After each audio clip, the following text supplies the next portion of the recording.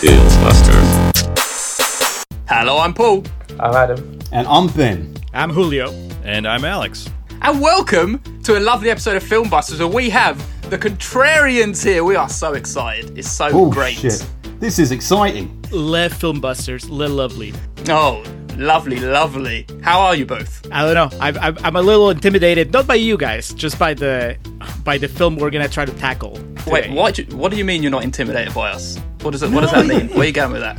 At this point, I've listened to so many episodes of your show. I've talked to you guys online so often. It's just family. I'm not concerned. Oh, man. You won that back. Well done. My DMs on Twitter are reserved for close friends and confidants, and I've communicated with a few of y'all on there, so I consider you friends at this point. But in addition to that, I was going to say things are very good because the high today is 92 in Austin, Texas, and that's the lowest it's been in quite some time. So, what's that in real people temperature? Yes, that's my question too. Yeah, Real people. A normal system that people use. Already xenophobic on here, just assuming everyone uses the same temperature measurements. I think it's only America that does it, isn't it? I think so. I think you might be right. We're number one. Remember, that's the expression. USA. No, but it looks nice outside. I am also intimidated to try to make any sense of this movie we're going to tackle here today. Oh, yes. But we've got some Eva Mendes and Kylie Minogue action, so I think it's going to be a good time. Hell yeah. Just to let everyone know, we are tackling Holy Motors, the 2012 French film. Most of us haven't seen it. It's a Julio recommendation, apparently. I'm pretty excited to see what everyone thinks. I cannot wait to hear what people fucking think of this one. There could have been any number of films that we did for this collaboration. Hey, we sent you 3 options. We sent him Holy Motors, Blue is the Warmest Color, and what was the third one? The one with Rust and something, wasn't it? Rust and Bone. Rust and Bone. Yes, with Marion Cotillard, which is also a really good movie. But having seen that, and obviously Blue is the Warmest Color being like one of my all-time favorites, I'm really glad we did this one, having not seen it, but having heard so much about it, and coming away, like, my skull, I scratched it down to the skull, because I was just scratching my head the entire time. So, poured some antiseptic on it and hopped on the line to talk to you all about it. Well, we wanted to be artsy for you guys. Yes, I'm up for that. Well, you need to class this joint up a bit. Like the Filmbusters is the chav version of the Contrarians, isn't it? It's the working class version. These guys, the blue collar guys with the office jobs, we're the fucking workmen in the garage when it comes to this podcast. See, so just because you throw a little French our way, I look at it differently. I think you guys are the art house, and we are just the Cineplex. That's why I thought that we needed to class it up. No. We are anything but that. I know. Might just be the accents. I think the accents throw me off. The accents do a lot in our favour, it's true. Alex, you say you heard a lot about this film. Is that from Julio, or you've heard generally more about Holy Motors? Because I had never heard of this before. So, I remember specifically because it won... Julio and I live in Austin, and it won our Critics' Choice Awards that year for the best foreign film. And so I remember that sticking out. Friend and guest of our podcast several times, Mr. Eddie Straight, I remember him just being over the freaking moon about this movie. So from that vantage point, I heard that too. And I just remember there was a good level of hype going in. It made me surprised when I read it. It didn't make shit at the box office. So that was surprising. But the main thing I remember was the publicity still from it of the lead actor when he's playing the freak, like, and he's got the the whited out eye. There was that publicity still of Eva Mendes lighting his cigarette, and I looked at it and I was like, the first thing I thought was like of those whiskey commercials or cologne commercials that Tommy Lee Jones did in Japan. Like, I thought Eva Mendes just needed work and made some really weird French movie, and so I had always meant to see it, but just never got around to it until there was a reason, and oh boy. This was that reason. What I believe reason. His name is Monsieur Nerd, as in Mr. Shit. Nerd. It looks like you pronounced that shit, Ben, really. Yeah, I had to try and get my mouth around it. Yay. And apparently not that character's first outing in cinema, but we could talk about that later, right? Oh, wow. Yeah. I know. So, basically, The next thing normally, in normal times, we would do is go to the quiz. But before we go to the quiz, maybe this would be the right time to segue into the Contrarians promo. Hell yes. Let's see, Alex. What do you think of Jaws, which is at 97% Rotten Tomatoes? I find it to be anti-shark propaganda. What do you feel about the Entourage movie, which is at a meager 33%? I think they finally got Hollywood right. How about It Follows, 97%? Worse than your parents giving you the sex is evil talk. How do you feel about Juno, which is at 94%? That would be a movie that celebrates a teenage homewrecker. How about Bewitched at 25%? Best television adaptation ever put to film. How do you feel about American Hustle at a towering 93%? Overwrought awards bait. Righteous Kill, 19%. The movie that Michael Mann wishes he had made when he created Heat. Sounds about right. I'm Julio. I'm Alex, and we are the Contrarians. As you can tell, our thing is that we rage against the Rotten Tomatoes machine. Regardless of what we really feel. Find us on Apple Podcasts, SoundCloud, Stitcher, TuneIn, Facebook, Twitter, we're everywhere.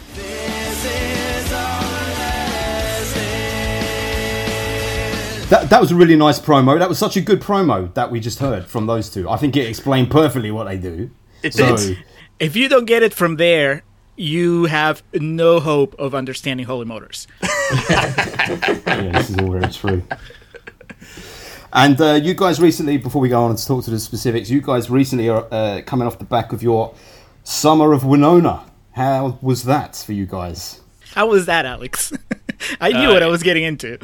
Yeah, that was Julio's brainchild. That's pretty much what the ebb and flow of our podcast is Julio will think of like an arc to do, and then I'll think of one, and we kind of just piece those together, and then we'll sometimes have just obviously random one-offs. But when he proposed it, he was so like passionate about it. I was like, sure.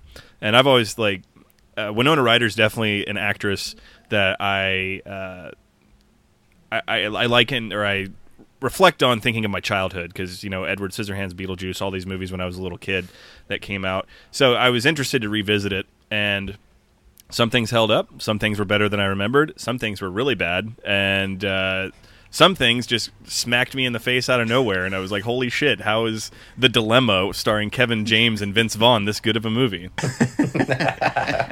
Yeah, it was. I was pleasantly surprised by the generally positive reaction you had to most of the movies that I had to most of the movies. I mean, I didn't really care much for The Dilemma when it first came out, and I don't know if it was just that I'm older now, or the quarantine, that maybe just more, or maybe we just like Kevin James more now after becoming big fans of him on Here Comes the Boom. I don't know, but it was, overall, there's. If you listen to the Winonis, our wrap up of the summer, you can tell like the only movie that I truly didn't like was Lost Souls. So that's a great like good to bad ratio for any of our like any stretch of 4 months in the Contrarians. That's pretty good. Yeah, definitely. Did not like Mr. Deeds. That was my bottom of the barrel, but she's blonde and hot, so she is hot in that movie. Yes, I heard you speak about the fact that the blondness, even though that's not normally your type, is what actually attracted you to her in that one. Interesting. Yeah. Just I mean, like we said, it's a little bit of a novelty, and also that she it just looks really good. It's just, I mean, come on. Even if the movie, it's not a good Adam Sandler movie, but I've seen worse Adam Sandler movies. I've seen Grown Ups. That's fair. Jack and Jill. Yeah. It's on that's the scale, the ceiling there is not the highest when you talk about that, but yeah, no, and also we covered The Crucible, which was my first time seeing that, so now whenever anyone I want to see that off the back of your my episode. motives for doing something, I can just yell, "'Cause it's my name!" Oh, it's so good. I did hear some of your episodes saying that you love that film. That was your third pick of your best film you reviewed, wasn't it, Julio?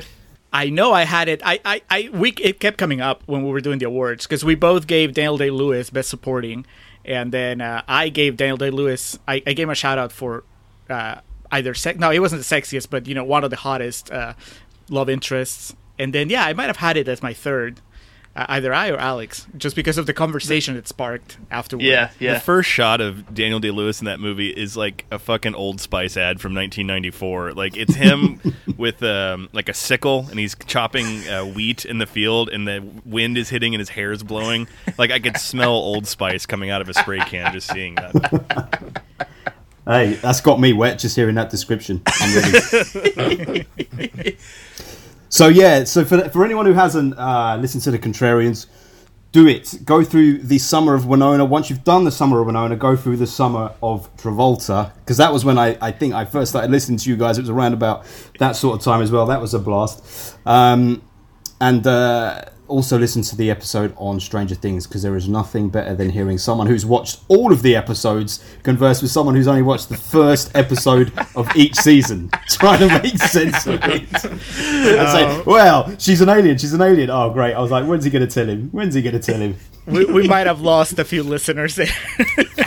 Actually, no, I don't think we lost any listeners. I think that we gained a bunch of listeners for that one episode, and they ran for the hills. Because not only did we, I guess, you could say we didn't, it's not just that we didn't like Stranger Things as much as the average person does, but it just, it led us into just exploring or talking about how we don't like the genre in general, like just the whole 80s nostalgia thing. It became, I did not expect the episode to be that negative. And not that it's a bummer, but I think that if you're a Stranger Things fan and you come in thinking that it's gonna be the usual podcast about Stranger Things where everybody just talks about how awesome it is, then it might have you might have walked away a little I don't know, not offended, but definitely disappointed. So that's why we kept doing the disclaimers throughout the episode. Yeah, and I feel like we at least warranted our opinions enough. We didn't just like say sucks and then move on to it. I think we explained why we don't particularly care for it. But yeah, I went into it. We made the case that we're old men. Having only watched those 3 episodes, I went into it and I'm like, man, this isn't good. But I was really worried Julio was just going to be really excited about how much he loves the show. And so when he started like turning towards the negative, I was like, the floodgates open. I'm like, here we go. We're off to the races. It was a great listen. So, shall we switch tact and go to the quiz? Listeners, by the way, let me say something here, because everyone who's listening to this is not aware of the fact that this is the first time that, not just with the Contrarians right now, but that the film busters are all looking at each other face to face, because we don't normally do this on webcam. It's a very disconcerting thing, because when I like to talk, when I start thinking, I look away. And I've got to keep bringing my eyes fucking back to the screen. I know. And it's very disconcerting to have all eyes on me when I'm talking. So I need to block out the intimidation that is in your eyes when I'm coming with some of my hot takes later, you see. I'm just lying down in bed. Yeah, Adam looks like he's on chat roulette or something. Yeah. That's not a thumbs up from him. Right. So, listeners, everyone who has listened beforehand will know the drill, but if we have garnered any of Contrarian's audience, and this is your first time listening to Film Busters, this is the little limbo point where before we get in deep to the movie, we start to drift off track, we shoot the shit for a little bit, and then we bring things back before we go off the deep end with the quiz. So, for those listeners who have been following us for a while, you will be aware that in the quiz stakes at the moment, things are quite tight. Well, they couldn't be tighter between me and Paul, because we are on 19 points each. Are we? Well, now we should have done. I thought we were on 17. Now, yes, 17. So, loyal listeners will know 17 apiece, and Adam is flagging in last place. Well, the only other place with 13. So, what we're going to do here is, because we have guests, Julio and Alex are going to be the surrogate contestants for this week's quiz, where all the questions relate ultimately to Holy Motors. Now, last time that we had guests on, I think the person who had the most points at the time got to pick who would be their champion. Yes. But I think we're going to invert that and make it a little fairer, because Adam is flagging so far behind right now. That you've got to be nice to the guests. You were mean to Katie when it was on before. I'm a hard taskmaster, boys. That's all I'll say. You either get the answer on the paper or you go home. It's true. That's it. Adam, yeah, are you listening? I'm listening to you, Ben. You need to pick your champion. I okay. I'm going to pick Alex because A and A, isn't it? Let's do it. A and A. Alcoholics Anonymous. Yeah. A and A. Question number 1 is going to be how you pronounce the director's name. Yeah. Normally we do 2 questions here. We just do 2 questions a week. But to make it a little bit interesting, I'm doing 4 this time round, because I want to give Adam a chance to get back up level. What about But if that he puts gets a it lot all of right? pressure on Alex. And then it's all completely done for the year. What do you mean? Well, Adam, that's a chance you got to take, you know? We're going to go with the dullest of the 4 questions. I tried to make them interesting, but one's a little bit dull. But the other 3 are very interesting. Just get it right, Alex. I don't care if it's a dull question. So the way that it works, Alex and Julio, when the answer comes to mind, the first to shout it out gets the point. Right? That's the way it goes. I don't like this. So we're going to start with the dullest. What is the name of the song or the artist that the accordion players cover during the interval? I don't have anything other than this is the name of the, I don't know, Entract. That's just the name of the sequence. I don't know what it is. That's the name of the sequence. It's not the name of the song. It's good, I was but it's hoping not it would one. be the name of the song. It wasn't, sadly. Entract featuring Entract. Alex, I have no idea here, so just say anything. I wouldn't be annoyed at you if you get this one wrong. No, yeah, that's. I don't know. Eminem, lose yourself. I really hope that by dullest he didn't mean easiest, because then we're in trouble. Yeah, I didn't mean easiest. I meant dullest. It's because I thought it was going to be a more popular song, but it's not. It's a song called Let My Baby Ride by R.L. Burnside. I suggest you all check it out on YouTube afterwards. It's this Motown singer from like the 60s with his electric guitar, and the electric guitar sound is fucking incredible. It's really, really good. Check it out afterwards. So no points for anyone there, which means a point for me. I forgot to explain that. When the boys don't score points, I get the point. So I'm up top. So I'm at 18, and Paul's at 17, Adam's at 13, and now we're going to have one where you both get a chance to answer, because it doesn't matter what the other one says, because it's a true or false question. You ready? 50-50. I like the odds. Mon cher Merz, penis, prosthetic, or actual appendage? I am going to say prosthetic. I'm going to say that was some real wiener meat. I would have gone with that as well, Alex, so I'm happy with your choice there. It's French, isn't it? I would have gone with real as well. It was a prosthetic. Yes!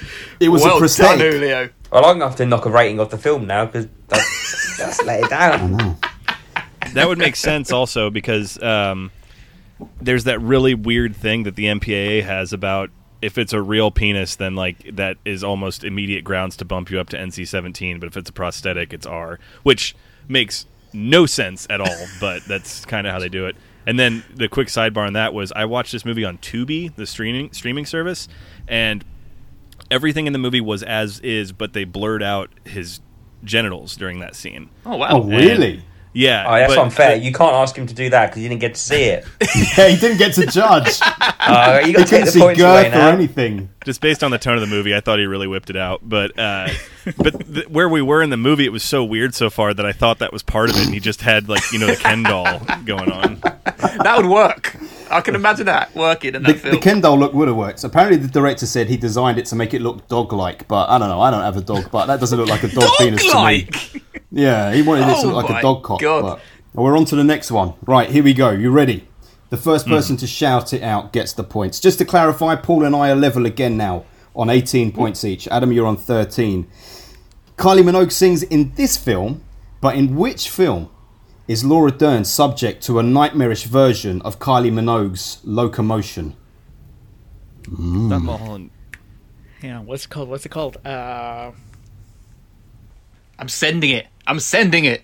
Hang on. Paul's got it. The Last Jedi. I'm going to fucking love that. Okay, so now that Alex has wasted a shot, I can like talk it out, see if I can remember. And I might be wrong anyway, but I think it's the one, Wild at Heart. Is it Wild at Heart? Oh, boys, both of you were on the either side of it. It is a David Lynch film. You went Mulholland Drive, Alex. You half said Mulholland. It's not Wild at Heart. Paul, what is it? Inland Empire? That's the one. Yes. Haven't seen it. Oh, sorry. Well, It's horrible film. I'm very Absolutely biased. horrible. I mean, it's not horrible. It's not horrible. It's tricky. It's a Last, tricky fucker you to said get it was involved horrible in. watch. Even though you It's an enjoyed it. unpleasant watch, but I fucking loved it. Yeah. Yeah, so Laura Dern, all the prostitutes sing the locomotion in a really nightmarish scene. It's, Locomotion with me. it's the last thing you Sounds- expect to pop up in a David Lynch film. It sounds Thanks for like that. a I'll Lynch take that point. sequence. Is there anything you don't expect to pop up in a David Lynch film? Me, if I pop up in it, I have truly died and gone to heaven. So, what I said then for this final question was whoever had got the most questions right gets the first stab at this. And I've got to think about how I actually work this. Basically, so Alex, it's Julio, it's you. You're going to get the first stab at this question, right? And then I'll move over to Alex afterwards and he can either agree or disagree. So basically, you have to get 6 things correct here. And I'm looking for all 6 or nothing. Okay? Julio, here we go. All right. Name all 6 items that Monsieur Merde puts in his mouth, whether he eats it, bites it, sucks it, or licks it. Well, shit. Okay. So, flowers, Yeah. hair, Yes. cigarettes. Yeah. All right. Pretty confident with those 3. Yeah. That the PA's finger that Yes. he bites off. That's 4. Yeah. 2 2 to go. It's just 2. to go. So I'll repeat all of the items Monsieur Merde puts in his mouth, whether he eats them, bites them, sucks them, or licks them. What does he? Oh, he eats money from Eva Mendes' purse. Indeed, he does. So that's And there's 5. one last thing. Alex is looking more. at me like. One more. I just need to know, Alex. Do you know the one I'm missing? Yeah. You do? Yeah, I fucking knew that. Ah, come on, give it in. Need some luck here. I know. He when he rips off Eva Mendes' dress with his mouth to give her the makeover, so it would be Eva Mendes' dress. Well, that's interesting because that's not the answer I've got, and I don't think he does use his mouth to rip it open. If he does, I stand corrected. He 100% does. I know that for a fact. Well, then there's a 7th. Well, then you've got 6. You've got to get the 7th, Julio. Oh, shit, I What didn't is realise this? that. What is this? The American elections changing the rules on me halfway through. That's it. There's a 7th, more obvious one. No, Okay. I tell you what, Julio, because you answered 6, Paul gets a point for that. You get a point for that. That's the only fair thing. But what I'm going to do now is pass to Alex, and if he is correct with what He he also says, gets a Adam, point. you're going to get a point. Thank you. Alex, He- what does he put in his mouth? He licks Eva Mendes' armpit. That's what I'm looking for. Yeah, he does. It's the armpit lick, the bloody armpit lick. I got a point at least, You got There one you go. point. That's very kind. A very kind host. but I came 2 points away. I'm worse than when I started off because of these extra questions. Yeah. So, thank you, boys, for playing proxy there. Just to wrap up, what we've got is 19 for me, 19 for you, Paul, and 14. Adam. 14. It's not too bad. It's not too bad. Okay, I think it's about time that we segue into the main event. I'm very excited to just pick this film apart. Let's roll that theme tune. The main event. Here is our featured topic, plus Adam might do a rubbish plot summary. Are you fucking serious? Right, guys, today we are talking about Holy Motors, the 2012 French surreal film. I'm very excited to talk about it, but first of all, Adam, would you like to do a very, very, very good plot summary? We hope. Yes.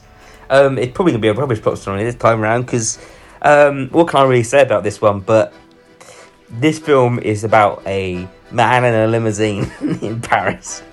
And every time he enters a limousine, he gets changed. And every time he comes out of it, he's a He new gets different. changed! He's a new character, and he does a new expedition for like an hour, and he'll get back into the limousine and drive around. But yeah, he changes into many different things: old women, young men, a hitman, an accordionist. But yeah, it's very weird, and yes, and we're going to talk about it. We It are. was very accurate description. It was. Technically, everything he said happens in the movie. Yeah, Yes. Imagine this guy trying to plot this to the studio. The guy who wrote the script must have gone, okay, how are we going to plot this? How can I say this to the studio without saying ridiculously stupid? There's an insight into his thoughts on it. I think then he mentioned, well, the budget's only $4 million, and they're like, all right, this is so weird, it's at least worth the risk just to throw this money at him. They did it just for this podcast. They thought, 8 years' time, guys will get together from all over the world to record a podcast on it. That's it. They did it so they did it specifically so they have an artsy clip of Eva Mendes to show in the in memoriam section when she passes at the Oscars. Yeah. Just getting her armpit licked. Yeah, there you go.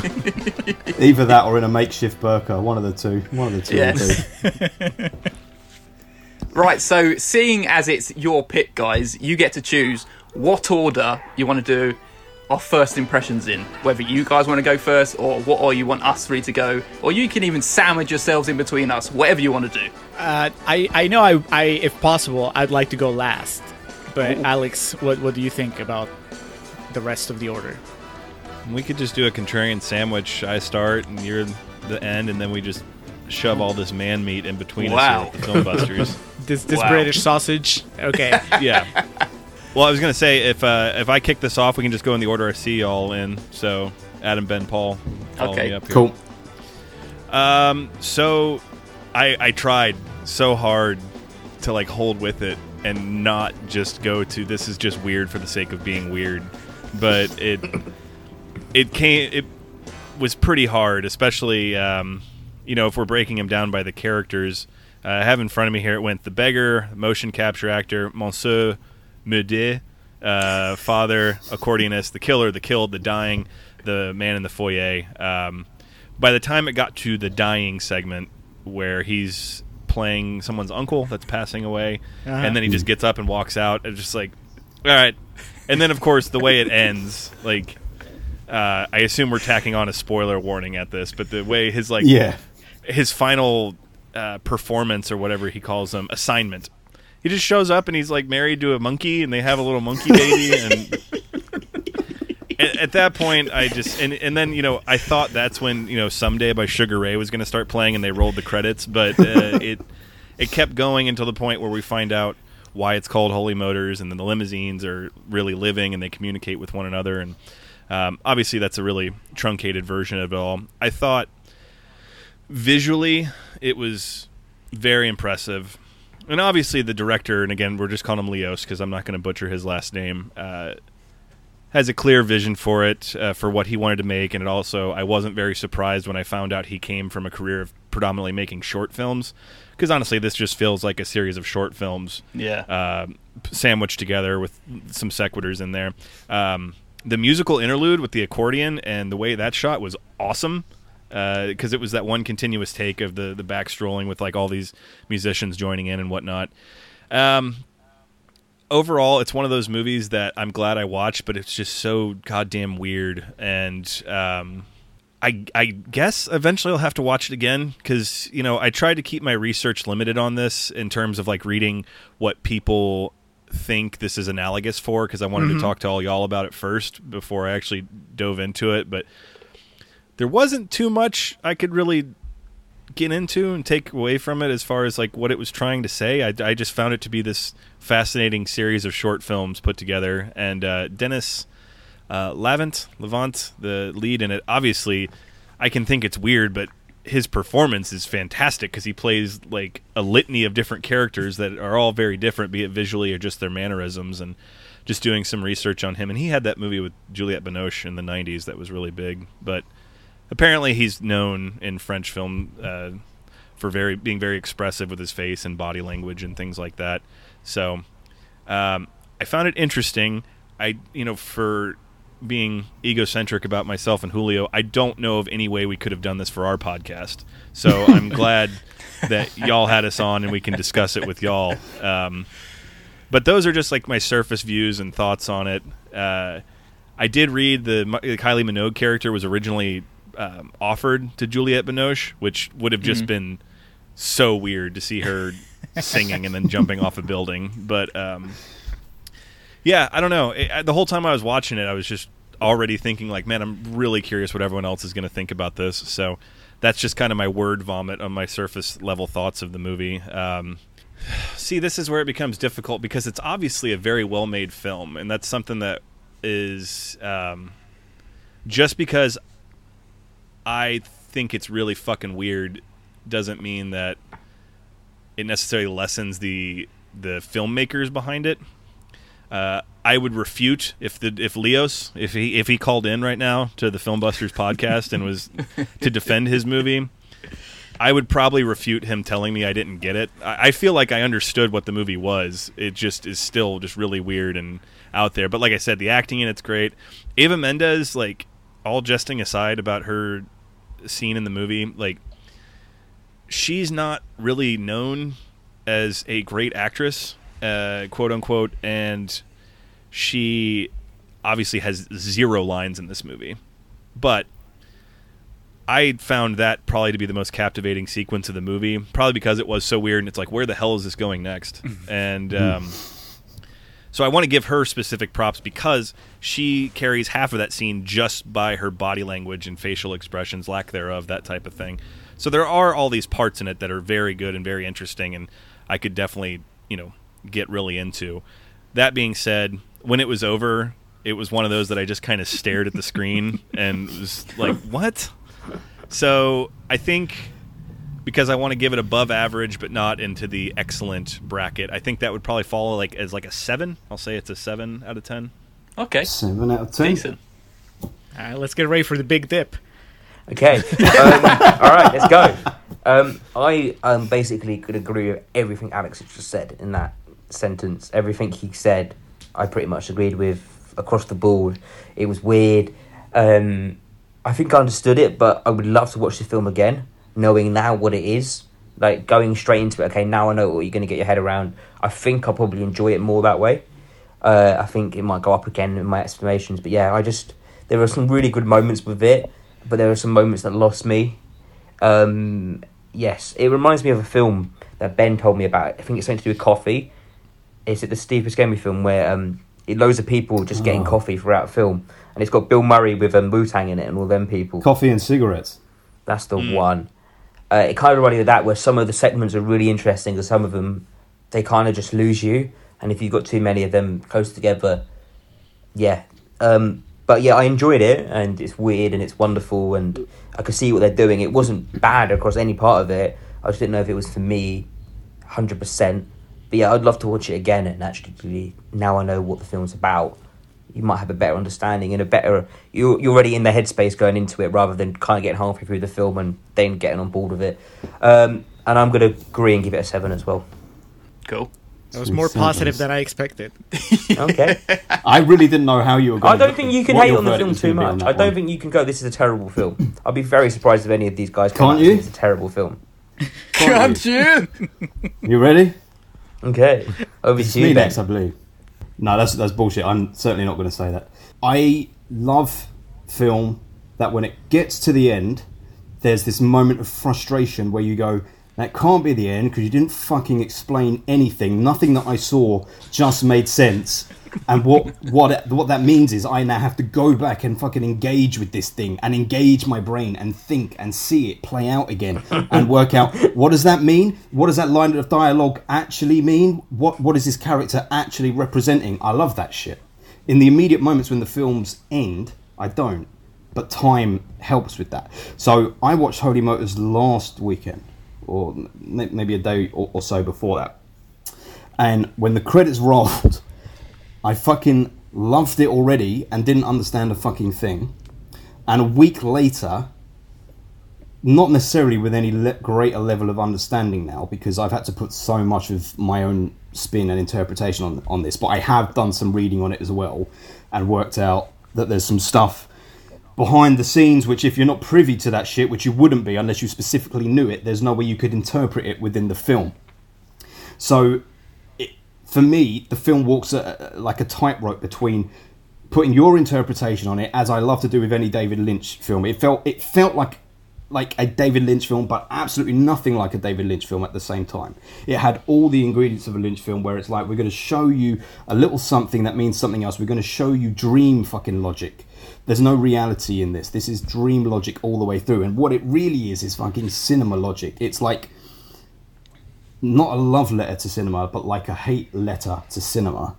And you are fucking in it all the way through. And because you love cinema, you're going to love some of it, you're going to hate some of it, but ultimately you're going to be unsatisfied because none of it makes sense in the way that we consume cinema today. Which is why so many people are turned off people like David Lynch. Because if you don't give me clarity from beginning to end, or not even necessarily clarity, but some sort of rational logic from beginning to end, then I'm not for this. That makes no sense. That's rubbish. That kind of shit I relish, and I'm aware of when people are doing it pretentiously for some bullshit reason, when they're an imitator, or when they're doing it because they've really got something to say. And from what we'll get into hopefully in this podcast, this guy really had some shit to say, and he really had a fucking backstory that went into this film. And for that reason, it's a 9 out of 10 for me. Woo! Ooh. One of the best films of the year that I've seen. Wow. Ooh. Wow. Can only go down from there, Paul. I hadn't even heard of this film, let alone seen it, so I was incredibly excited to watch it, especially seeing as I sneakily saw that Julio had given it like a pretty special rating to start off with. So I sat down with an open mind, and to be greeted by a man opening a door with his key-shaped finger and an odd, oversized looking baby running through a cinema with a dog.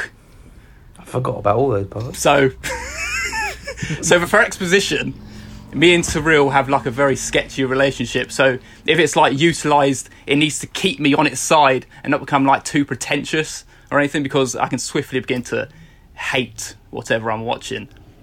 But not with this. I had a great time with Holy Motors. It was also like so oddly captivating and like strangely hypnotic and like incredibly well acted. All like the characters the leads embodied were all very unique and sometimes like even creepy, and his range was fantastic. And yes, it was phenomenally surreal. And even when I thought I'd grasped some kind of inkling of a concept, it just dropped another oddball bomb on me. So I basically have no idea what the hell was going on for most of the time. But it really won me over regardless, and I want to understand it. And I'm really excited to delve into trying to make some sense of it all. And it's an 8 out of 10. It's nice. Well, I wanted to close because, for one, I'm the only one that had watched it beforehand, but at least I know now that Ben has watched it twice, so we're on the same level. Kind of like Alex, I avoided doing any research. I definitely didn't know anything the first time I watched it when it first came out, and I only know a little bit more because it was kind of inescapable after watching it the first time, kind of like looking to see how other people were reacting. But I remember I actually saw it in movie theater, which was great. So with the aforementioned Eddie Strait and a couple other friends, and after the movie was over, it was the last show of the day, and we just walked out of the theater and we just stayed out there in the parking lot talking about the movie for like at least an hour. So I already have that good memory, of just having a good time at the movie and then having a good time after the movie, just trying to figure it out. But it's not the usual thing. I generally have, I think I'm a little bit like Paul. I have trouble with surrealism. I need something I can grab onto so I can go into the journey. I can get frustrated pretty easily. A while ago, I watched a whole bunch of Luis Buñuel movies, and it was just frustration after frustration. So in this case, I think it might be the fact that it's just so related to cinema. And obviously that's something that I have an interest in to begin with. I'm very familiar with. And also just even the big question is, what's the big picture? But the shorts in themselves make sense. It's just like, how are they working together? It's like the big mystery. But taken as little pieces, I think that those are very easy to follow for the most part. So that, I think, helps me also get through the movie. Watching it a second time now, I mean, it was almost like watching it again. I remember all the big beats, but not the details. And I can tell you, it's not like it gave me a whole new point of view. Maybe if I watch it again, like tomorrow, when it's all fresh in my mind. I think the main difference is after watching it the first time, I remember reading about the how the director is very much, or used to be at least at the time, against digital and the transition to digital from film to digital, and that the movie was about that, or at least somewhat about that. So when I watched it the second time, I had that filter and I could see it. I definitely did not see it I didn't see those elements the first time around. I think I enjoy. This is just about the right level of surrealism for me, where I can be trying to work it out as it's happening, but it doesn't stop me from enjoying the movie. I'm very eager to see, like, to hear what you guys think. I mean, what's your take? I really want to know, like, what do you guys think this movie's about? Because I have a pretty good idea of what it means to me, how I interpret it, and that might not be at all what the director intended, but I like it so much that it's almost like I don't want to know what the director intended, because it might take away from my reading. And that's a positive for the movie, I think. But anyway, the first time and this time, it's just been mesmerizing. I was on the edge of my seat, just soaking it all in. And we'll discuss why. But to me, this is the reason I wanted to close. Because to me, it was and it is still a 10 out of 10. A 10 out of fucking 10, man. Beautiful. Yes. Don't hear that a lot on Film Busters, do we? You don't get that a lot, and certainly not for films like this. So, just looking into this real quick, I was going to see if anyone could answer. I have the 2013 for 2012 Academy Awards pulled up. It was not nominated, obviously, for Best Foreign Language Film. Does anyone remember the Austrian film that won the 2013 Academy Award for Best Foreign Language Film? It is a beating of a viewing. 2013. Austrian. Austrian. So it's a movie from 2012. I can't even think of an Austrian film, let alone an Austrian I film always in get 2012. very confused with Austrian and German releases sometimes, man. Like, part of me wants to say more, but I think that her neck was too early. So it was released out of Austria, but it was a French film directed by Michael Haneke, if that helps at all. Was it The White Ribbon? Mm-mm. Funny Games? No, it was Amour. Oh, mate, of course. Amour. Yeah, Amour.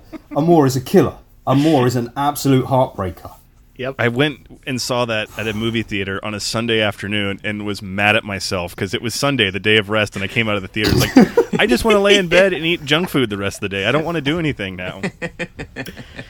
Did you watch it, Alex? Did you watch it at the Arbor? The Arbor is this art house up north, and it's known for its mostly elderly clientele. So did you watch it at the Arbor? Because I did, and I was surrounded by senior citizens, and it was it made the viewing even more uncomfortable. Like watching these old couples like look at each other, and I'm like, oh god.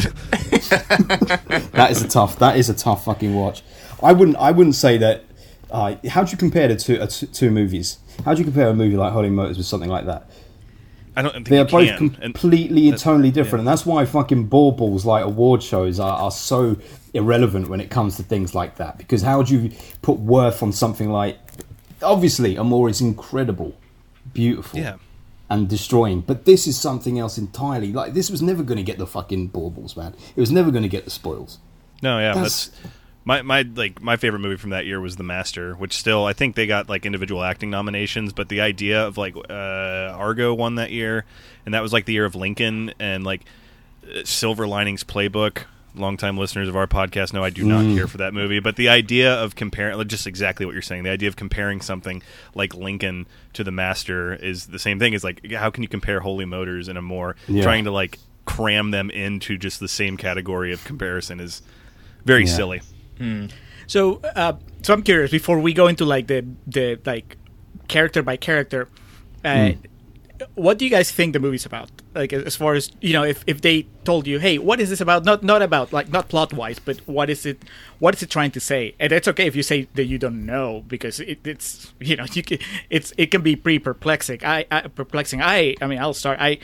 The first time I watched it, and this just shows just how literally I can take things. To me, it was just a very hyper realistic depiction of the life of an actor specifically, but also just maybe a little more abstractly the life of a storyteller. and just basically you see this guy, this performer, basically working himself to the bone, and how you have to draw from your own life when you're an actor, and so that obviously takes a toll on you, and you when you get home and it's just like monkeys that are your family, it's because it never ends. At one point it just becomes a cycle where it's just you never really punch out. It's like he leaves. The house that he ends the movie in is different from the house that he left at the beginning of the movie, and so on. So now, once you know that it's also that the director had kind of an axe to grind against digital, on this second viewing, I was like, oh, but it's also a lot about just practical versus CGI, and film versus digital, and kind of like the evolution of storytelling and the challenges that an artist faces when trying to remain true to himself, but also keeping the attention of the audience. I mean, there's that scene where I guess one of his bosses or whatever is talking to him and telling him that the audience is changing and that he doesn't look as interested as he used to, and I don't know, you kind of see this guy as kind of as a symbol of the old guard, the old way of telling stories, and but the world might be moving on, and then of course you close with even the Cars reflect that sentiment when they're saying, the humans are about to replace us. We're not going to. They're going to get rid of us. So that was something that I took on a second watch, and I guess having that previous knowledge. But I don't know. What did you guys walk away with, if anything? After it's interesting you say about that scene with his boss, because I got my kind of insight into what not like literally the whole film, but I think like a snippet of the film. He says a line in that scene saying, "I liked it better when I could see the cameras." So I feel like some of it could be like the way we've gone into like reality shows, and how everything's like in the real world now, this acting in the real world, and everyone likes to see this like glorified thing on the news, like this model get taken away by this disgusting creature, and it's all about these massive headlines and big things happening in real life rather than just watching films anymore. It's all about reality shows and horrible stuff like that, and that's kind of a little insight into what I thought. Backing up exactly what you're saying there as well, I thought it was a case of the cinema that we used to love. And by the way, as a sort of sidebar, I don't know if any of you guys, I know a couple of you said that you haven't like really looked into it, but if you check out any interview with Leo Carax, is that what we agreed to call him? Is that what we agreed? We didn't agree anything, Ben. You got to back this up yourself. Carax, in any interview with him, he is exactly as you would expect a director of a French film like this to be. Totally, completely cagey, pretentious, disinterested in giving anything that remotely resembles an answer to any coherent question that tries to interrogate this film. And every time that someone says, this is obviously about cinema, you're commenting on the state of cinema and the evolution of it as an art form now. He says, no, it's not about that. It's not about cinema at all. It's not about cinema at all. And Mark Kermode, who I don't know if you guys know Mark Kermode, he's a very high-profile critic over here in the UK. He says, never trust a director when they tell you that their film isn't about something. It means you've got to the crux of what it is about. And it took for me to properly look into it afterwards to get a feel for what I actually now think the film is about. But at the time, it was kind of about this guy who was an actor who his glory days were behind him. But actually, I thought it was perhaps a bit more personal. I thought it was the different sides of ourselves that we show to people in society at different times. This is just my interpretation when I was trying to bring logic to that madness. So to some people, we're the fun-loving person, we're the extrovert. To some people, we're very introverted. To some people, we're timid. To some people, we're overbearing.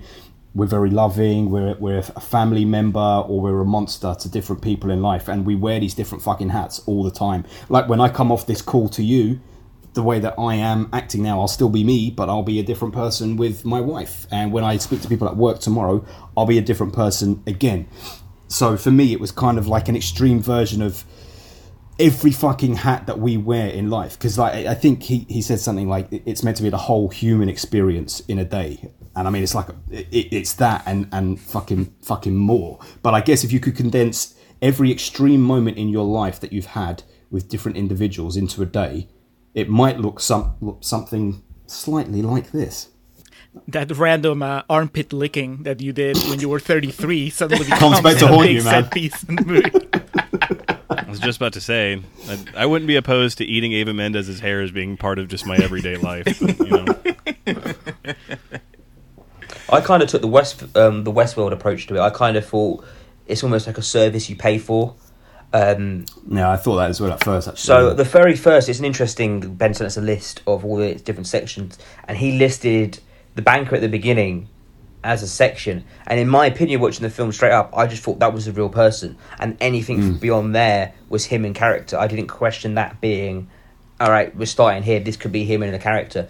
So I just thought it was kind of like, obviously the holy motor side of it, I thought maybe it's like something you could do before you die, like it could be your last day on Earth, you get to experience everything, and him going off with the monkeys, I don't know, in some way you don't see it, but he'll die that night, or something like that. I thought it was just that Westworld, not sure if I can say that, way of life, like it's a whole world set up for you to go into that day, like the woman who will sort everything out for him, she just does something like that. And also, because you came across the other limousine halfway through the film as well, so it's obviously a series of them going around doing it for different people. But that's what you're saying there, Adam, I think you got a point, actually, because there's 11 different stories, 11 different personas that he plays throughout the course of the film. But when he gets in that limo, there are 9 appointments that he needs to attend to, which should therefore mean that who we first see and who we last see are the lives that he goes back to. So yes, that was his life that morning. That was him.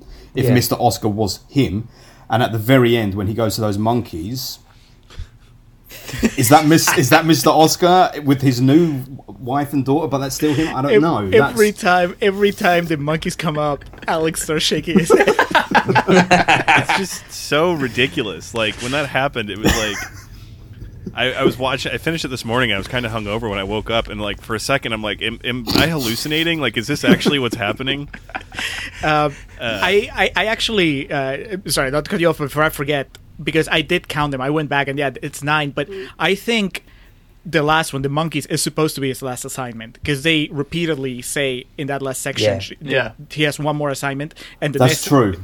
That's true. No, to me, I thought that was it wasn't his life at the end of it. I thought he wasn't going back to that life. That was just the last chapter of his day as a holy motorist. To me, the big question is which one? Because you're right. If you do the count, there's 2 that are potentially not true or not part of his job, and it's either the Kylie Minogue scene or the banker that he kills kind of at random. You know, because that's he makes the car stop and he runs. It's kind of like out of the plan, and I mean it's fascinating one way or the other, whichever way you go. Yeah, or it could be, you know, I don't know, maybe both of those are not. We just never saw one of the assignments. I don't know, but yeah, I didn't mean to interrupt you, Alex. So, well, I was just going to say, not knowing that thing about it potentially being analogous to phasing out film and bringing in digital, that has been, Julio's known me for 10 years, and he knows that's something I'm very passionate about, so I very much appreciate that. But in this viewing of it, my reading was like this was an allegory just for like functioning in society, and like the whole idea of just you work and then you die. Like you might have a family, but like the whole thing is you life is not for living, life is for working, which unfortunately is a reality for a lot of people. And I took that away from it, and then the points of it that like made me think that way, like I go with the performance thing of it. Like I was like, we all perform in some kind of way. I was kind of making sense of that. But then the scene where he attempts to kill the guy that looks exactly like him, and then that guy stabs him back, like, and you don't know which one it is that left the warehouse. At least I didn't know which one it was. That was like, to me, interpreting like you are interchangeable as a person, no matter what level you're at or what you do. There's someone exactly like you that can come along and take your place.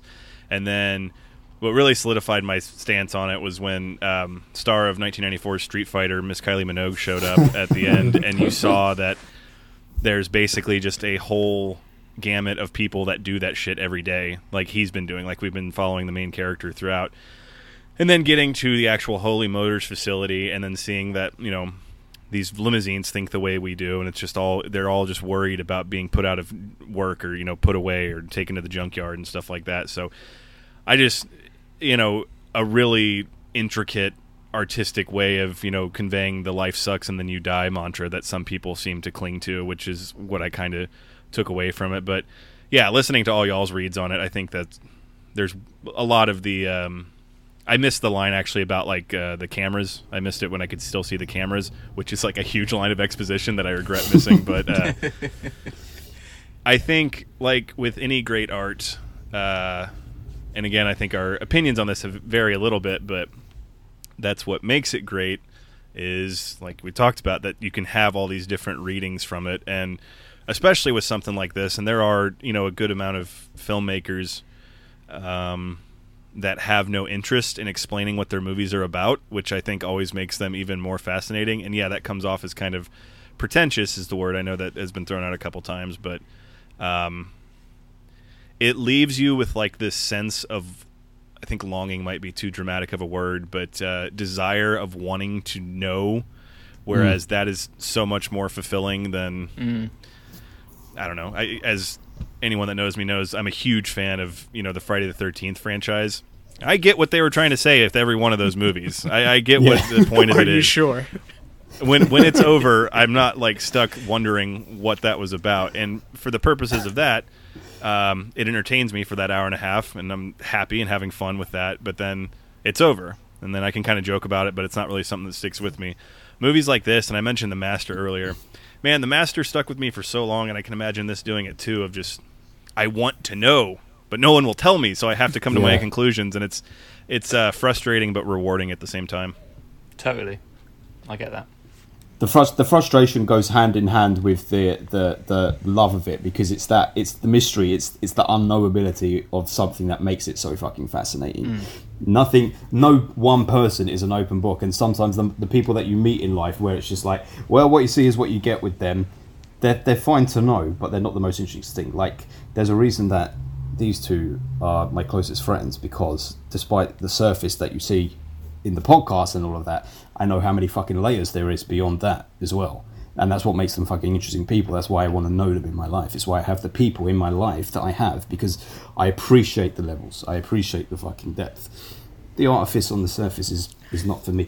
The thing about this film, just to broadly speak again, before maybe we go into to some of the sections, that makes it so special is, regardless of like how I interpret it or how any of you interpret it or what the director intended, I felt something that I'd never felt before with any other film, not even the Lynch films that I'm sort of half comparing it to.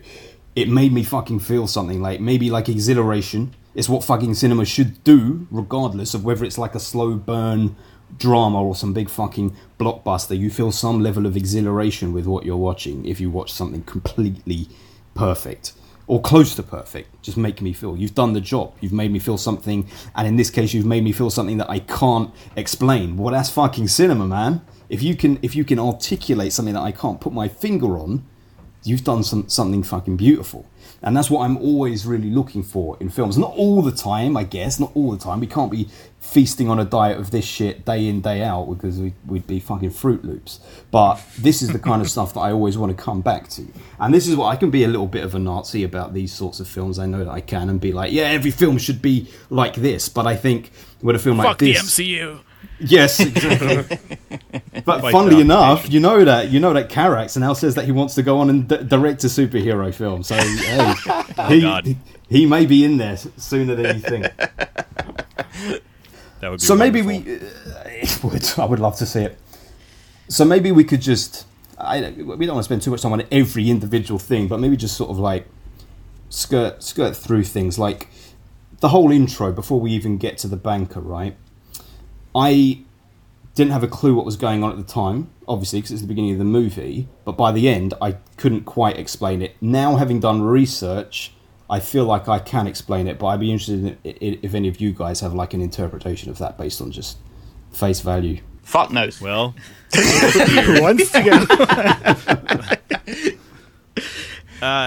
to me, it like set the tone of just, one, the unpredictability that's about to follow, and two, now like literally in this moment rethinking it, like moving from what you're comfortable with, and then immersing yourself into a cinematic universe of fantasy, I think, could be interpreted with that. But yeah, for me, my immediate thing was I thought the sound of my TV was broken because it's silent, but then like that big like train horn comes on, so I was just like, oh god, it turned up all the way. Nolan comes steaming in. Yeah, but yeah, aside from that, again, that would definitely be something I'd have to rewatch specifically. And when the time this movie was over, it felt like that was 5 days ago that opening. Yeah, I scene didn't remember that happened. until Ben just mentioned it. Really, I forgot it's part of the same film. Like, it just feels completely different.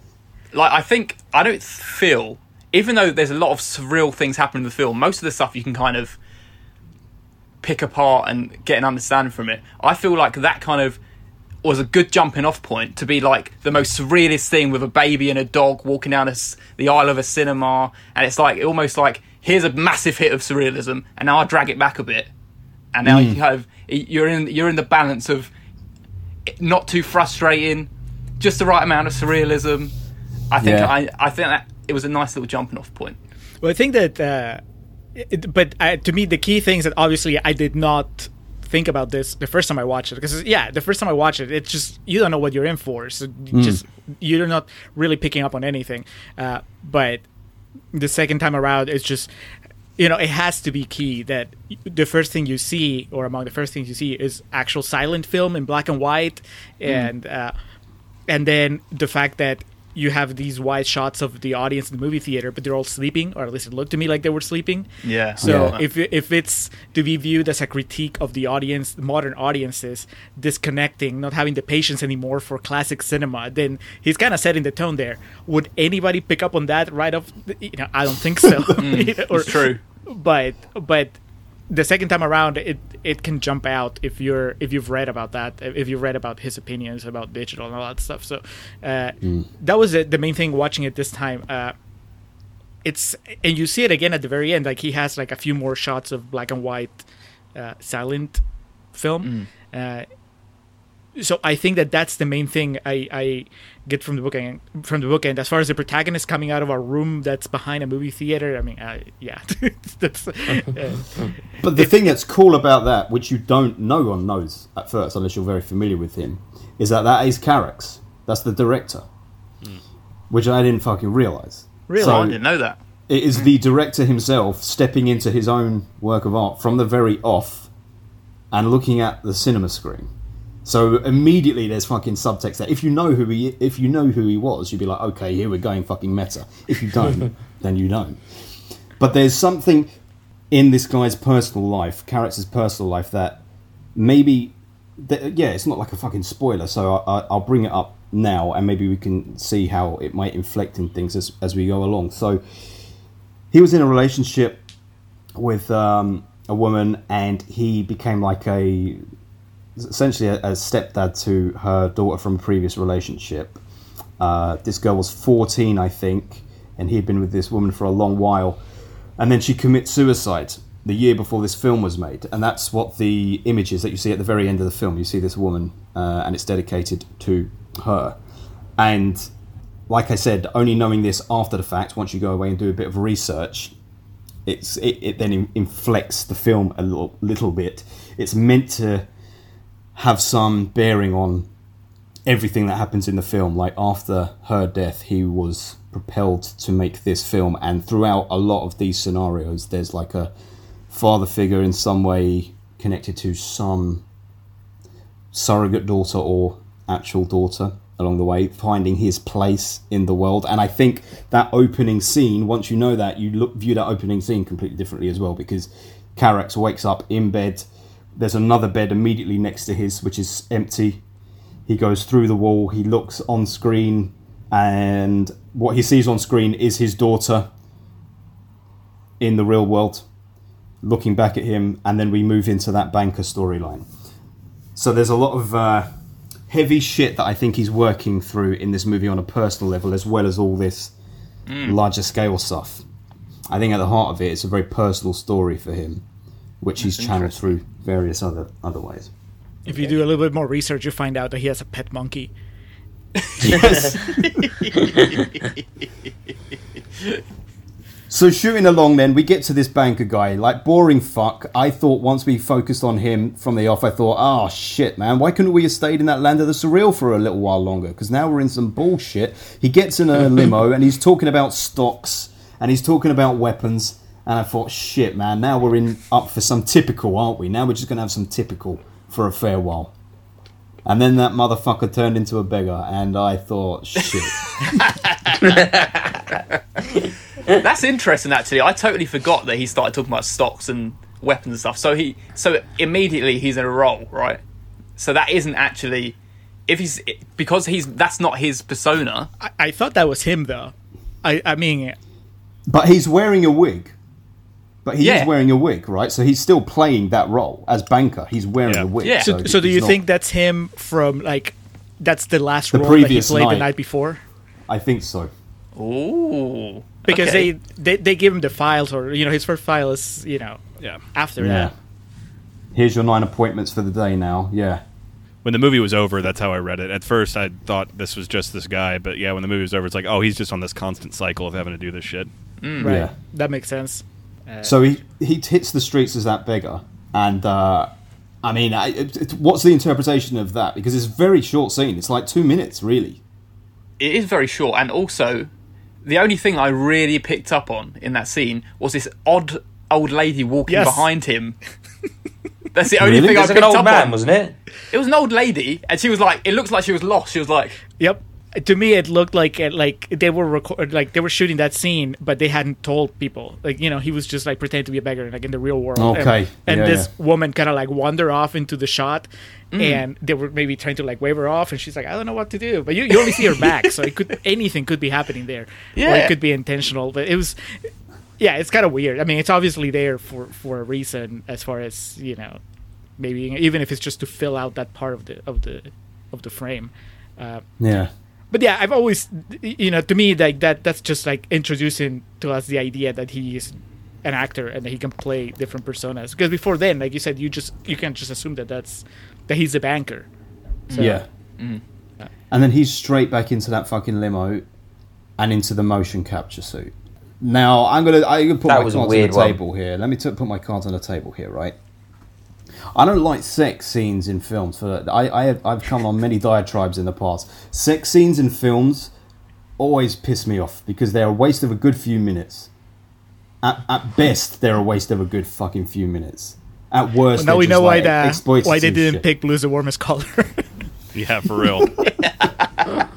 I'm sure that's there was 3 hours. That film. So I'm there's sure a lot there's of time enough to get colour the and sex in. texture to that sex in that film, though. But the reason I say that is when these two motion capture performers started doing their thing, like I felt something that I don't normally feel in sex scenes, and that was like kind of arousal, man. It was kind of arousing, right? And maybe I shouldn't say this, but this latex shit, this licking and sucking of these smooth, colourful areas, there was something beautiful on it. So it was, it made me fucking feel something that I wasn't expecting. Much more, my point being, much more than whatever that shit turns out being, the CGI shit. That human interaction underneath the latex made me feel a hell of a lot more than what it would then go on to be. Right, I thought you were going to tell us it opened up the rabbit hole for snake porn for you. Oh, man. So Ben has opened up his heart. I think that it's only fair that everybody, like around the table, who else was aroused? I got a sense of horror. I was just a bit confused. Confusion and horror.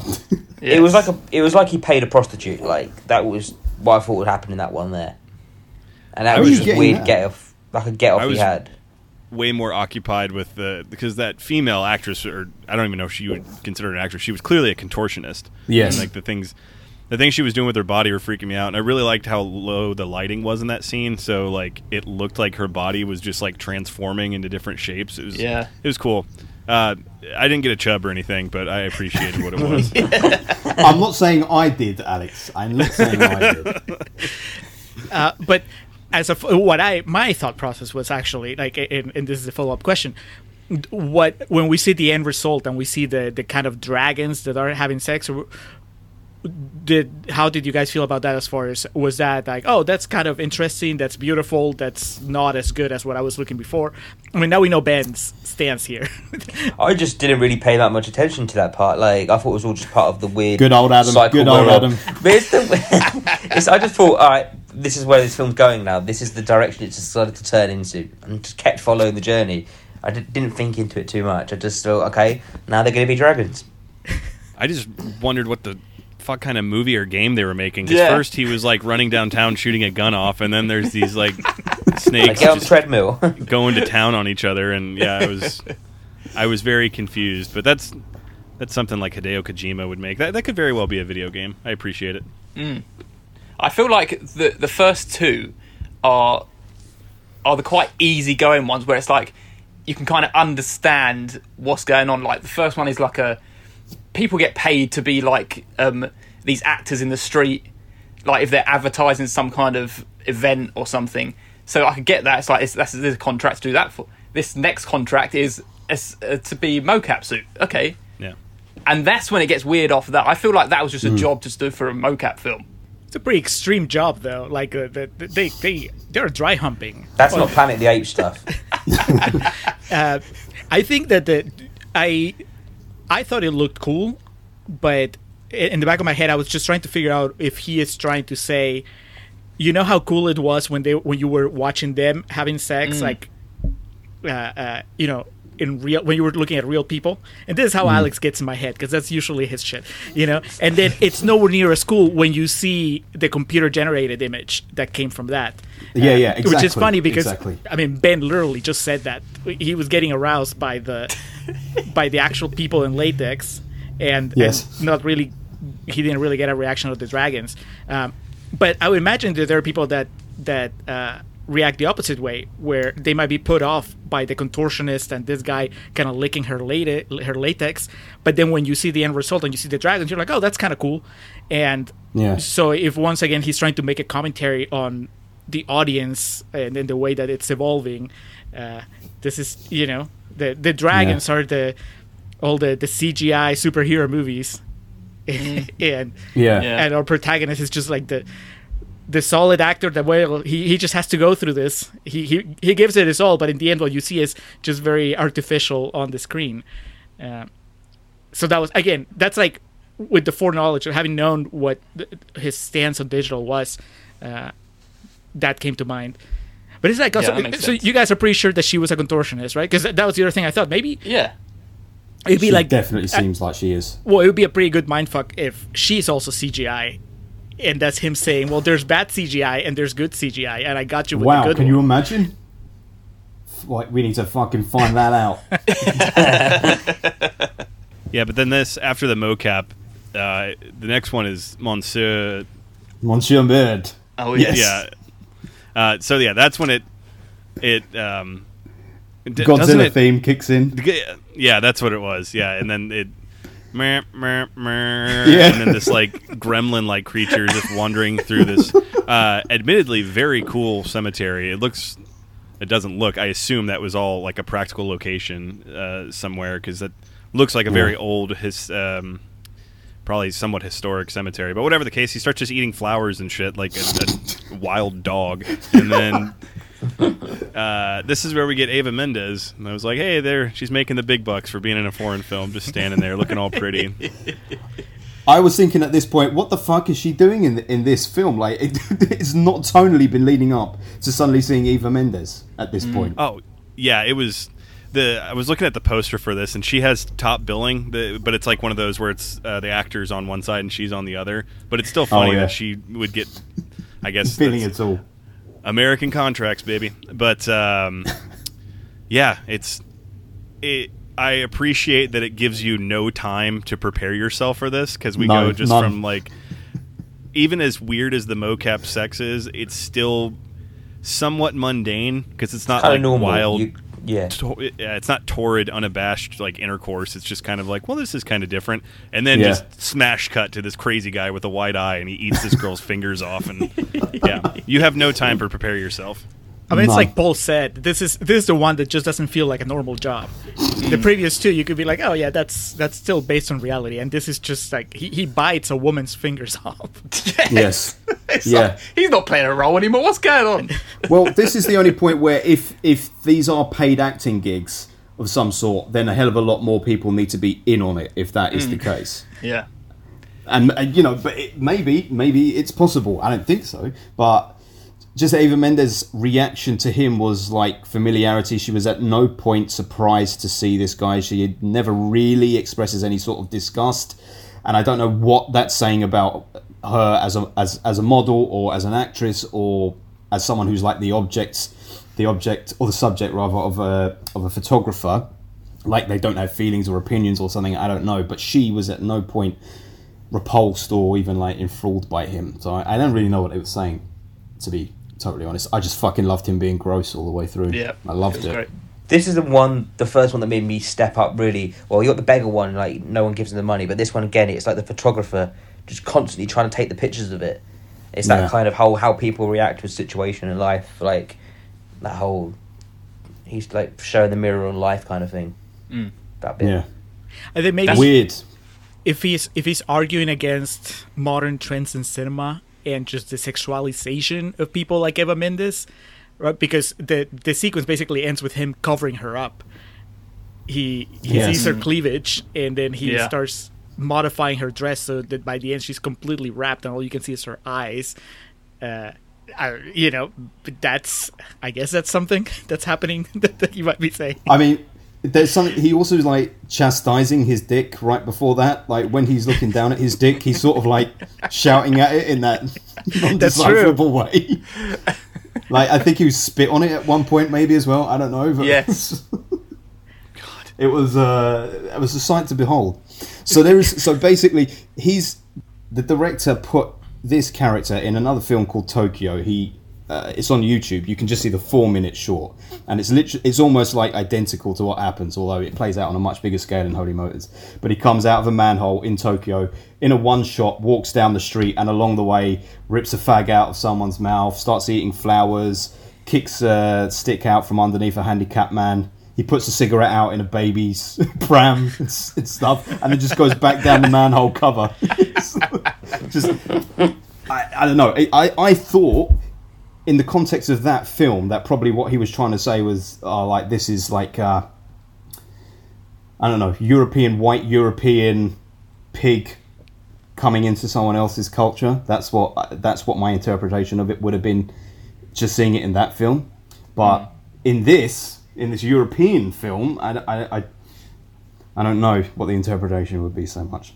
This is the big one where I thought this is reality TV kicking in, because it's this like beautiful model, and it's all about all this press that surrounded them, and this massive thing happens that's like totally off the wall, and it's like everyone would be so into that, like, oh my god, what this thing? Did you see this thing that happened? This model got taken away by this grotesque man, and this woman's fingers got bitten off. It's all like this.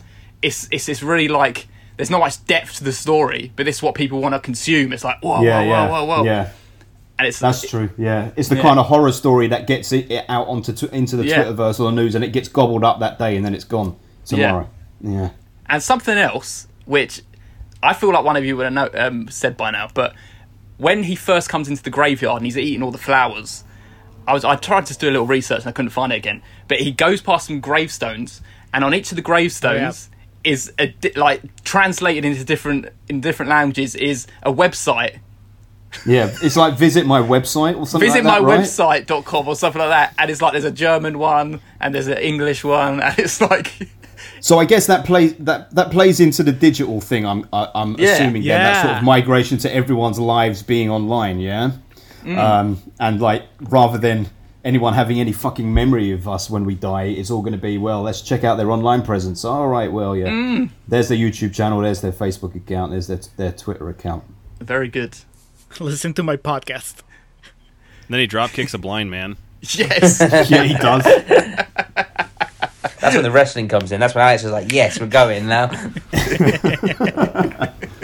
It's all played out. These are all things that we shouldn't laugh at, but because of how ridiculous and extreme it is, all of it is fucking funny, man. It's the betrayal. It's in the eyes of the beholder. It's in the eyes of the beholder. It's meant to be absolutely absurd. Like the ease at which he like bites her fingers off like he's a freaking like shark, soap. and like Eva Mendes puts up no struggle, and I mean, just like we called out earlier with the intro of, is it Godzilla or King Kong? It's Godzilla.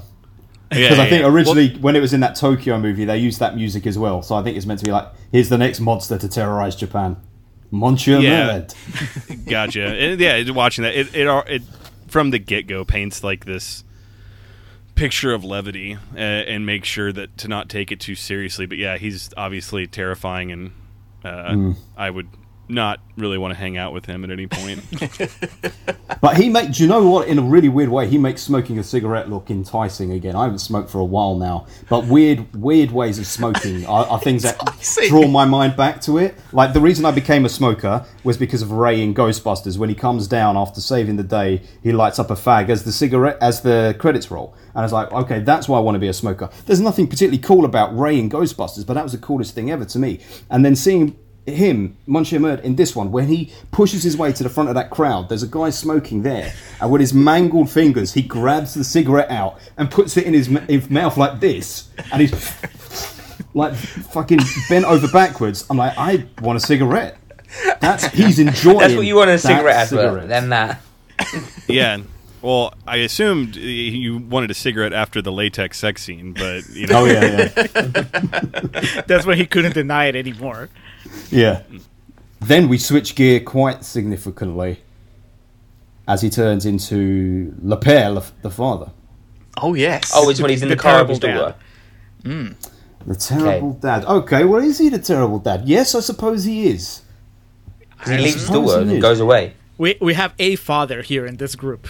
Would you ever Yes. talk to your son like that, Paul? No, it was very like an abusive father. It's almost like the best dad ever, enticing this girl in, and then it's like, no, you fucking did something bad. Now I'm gonna fucking treat you horrible, kind of thing. It's the common abuser. He didn't, but I didn't think he was so much of a. I mean, he was. He said some terrible shit to her, but I feel like it came from a place of frustration because he wanted her. He wanted her to get along with people. He wanted her to make friends. Socialize. Yeah, and the frustration that she couldn't, not just like her failings, but with the situation that she couldn't feel that comfort, that safety, that love of and happiness from friendship, made him say that horrible shit out of desperation. I know that's still a cuntish thing to do, but you know, Horrible. They were, and then like the Inception levels, weren't they playing Kylie Minogue's music at the party Yes, that he picked they They up? were. They were. And another Inception level, that's the real life daughter that he's stepfather to, of Wow. his partner who committed suicide, who he felt when she. Yes, exactly. So when he lost his partner in real life, I guess there would have been a certain responsibility that he felt to her and for her happiness. And let's hope that he didn't treat her the same way he did this girl in this scene. So at This this is- point in the movie, did any of you guys think that Yes. he was not acting, that he was actually picking up Yes. his daughter? This was the first Yeah. time I Yeah. thought, yeah. Yeah, me too. Because it also doesn't. Because it's so. The way she just gets in the car, it's almost so abnormal that it wouldn't happen.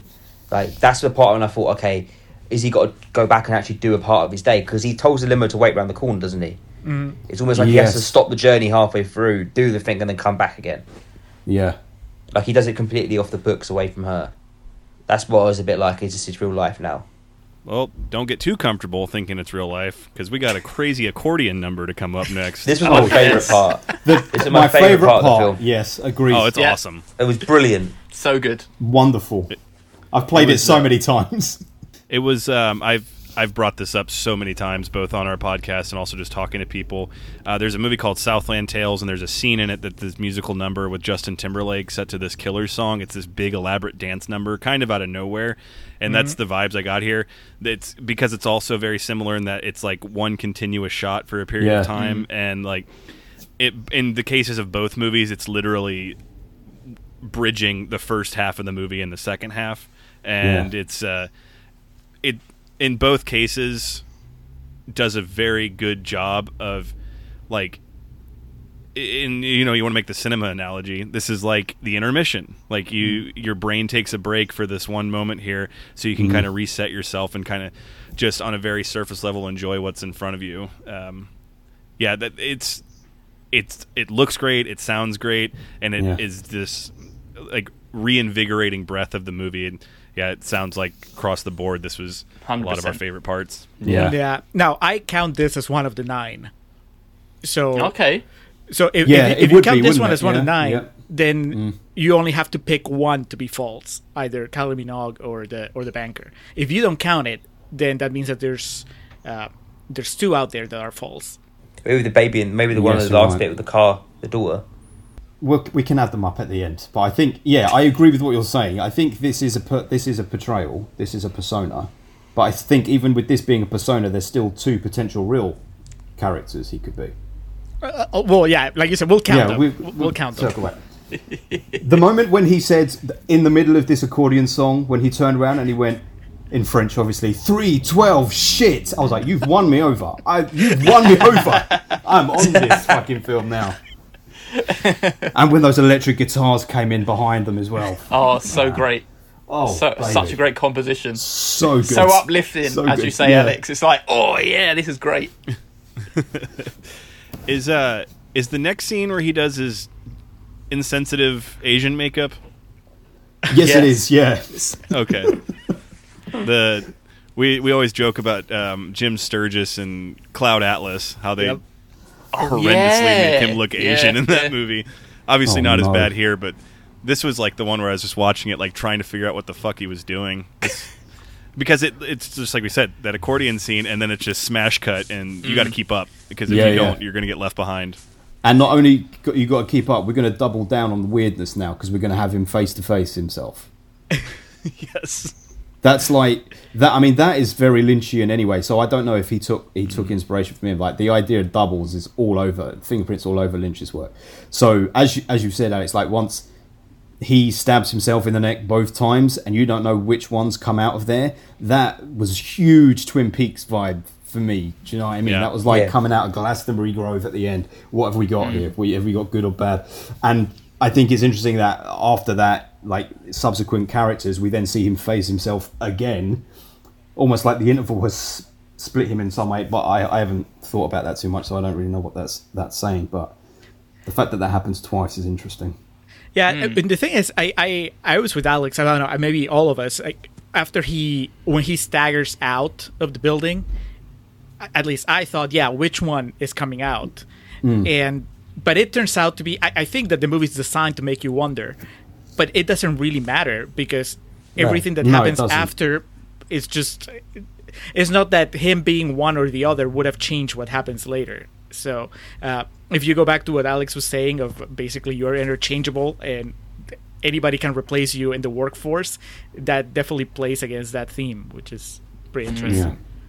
Yeah, it's funny you mentioned Twin Peaks because so much of this movie I kept going back to, as is known by anyone that's talked to me for more than 5 minutes. I'm a huge Simpsons fan, and there's like this, I don't even remember the episode, but it's this isolated clip of Homer.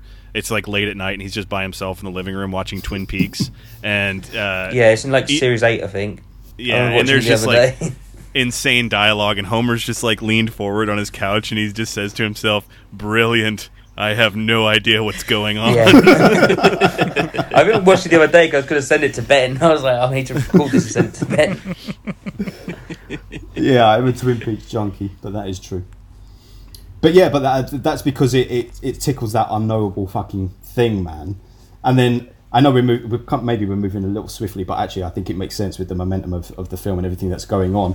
It then goes into another level of weird where we actually see him play a character, act out a whole scene, and then break fucking character. I'm talking about when he's the uncle dying in the bed.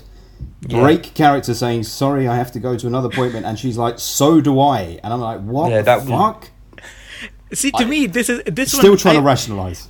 My friend Corey, who's we've had him in the podcast before, he's a big cinephile, but I remember he didn't like Holy Motors to begin with, but he would bring up this scene as an example of why it didn't work for him, because he said you have a very well acted, well shot, emotional moment, and then the movie removes you from it because it reminds you that it's a movie. And my counter to that was, but you always know it's a movie. Yeah. You know, it's like you don't really think ever that the actor is really dying when you're watching a movie. No. So I think that to me, it's highlighting that aspect of cinema. It's just, you know, they're just people. They have to go. I think that the fact that he stands up and leaves doesn't take away the power of what happened before in this kind of narrative where, you know, he's just kind of experimenting and playing around with the format. But did you guys have the same problem? Did you feel cheated when he suddenly gets up and the magic goes away? I laughed when that happened because he was exactly. like, "Sorry, excuse me, I just need to get up." It's like And she's just still breaks crying. it so much. It's great. I loved it. At that point in the movie, if you expect anything different to happen, then you're kind of setting yourself up for disappointment. Because Yeah. we're far Yeah. along enough in it to like kind of see where some of this is going. The main thing I popped for was when he got up to leave, he like got his shit and then he went back to pet the dog. It's just like, hell yeah, dog lovers unite. And then he pets her. He like, Yes, taps her on he the shoulder. does. Yeah, doesn't he ask her something like, "What's your real name?" Yeah. Yes. Yeah. There's some exchange like that. It's at any moment in this scene specifically, it feels like if the camera panned out a little more, it would be like in a sound studio somewhere. Yeah. Yeah. Like Yes. there's so many parts of it that feel that way. What's great as well? It's almost like a double whammy because it's like you get him standing up, and it's like, oh, okay, so he's just acting out this scene for her, but it's like, oh, she's not even. This isn't even for her either. It's The like grief it is doesn't fake. make sense. But I like that idea that if it's an actor working himself to the bone, and that's just everything. Like every actor, that's just what their life is. Just Yeah. if they're not superstars, they're just jumping from job to job, and you can only get emotionally involved with the scene, you know, as much as the job requires you. But then after that, you have to go because you have another job, and it's not just him; it's happening to her, and apparently it's happening to Kylie Minogue later in the movie. So. To paint this idea of a network of just actors that are, you know, character actors, that it's not that they do one blockbuster a year, but instead they're just doing lots of little movies, little like jobs throughout the day, and they don't have the luxury to really enjoy their work. It's just, it feels like this is a movie for actors. Actors should love this because in many ways it's like, I feel fucking seen. This is me going from gig to gig. I'm exhausted. I'm hacking up a lung by the end of the day.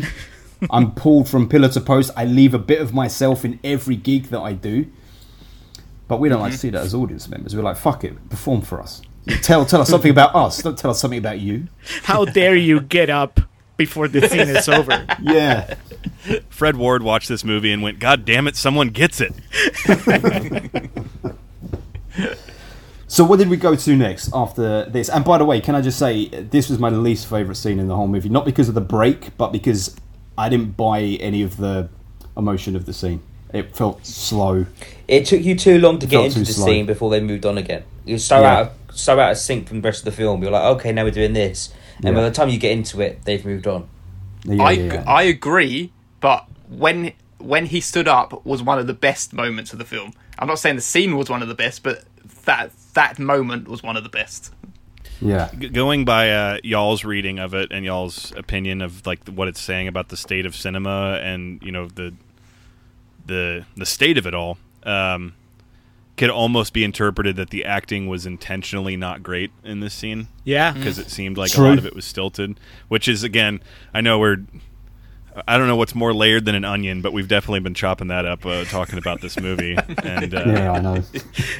but yeah, so the sequence was he was the killer, the killed, and then dying is the way it was listed, like in the character descriptions. Because also in there was when he jumped out of the limo and shot that politician or banker, whoever it was. He just Oh, ran that's up on and the shot way him in to the this head. one?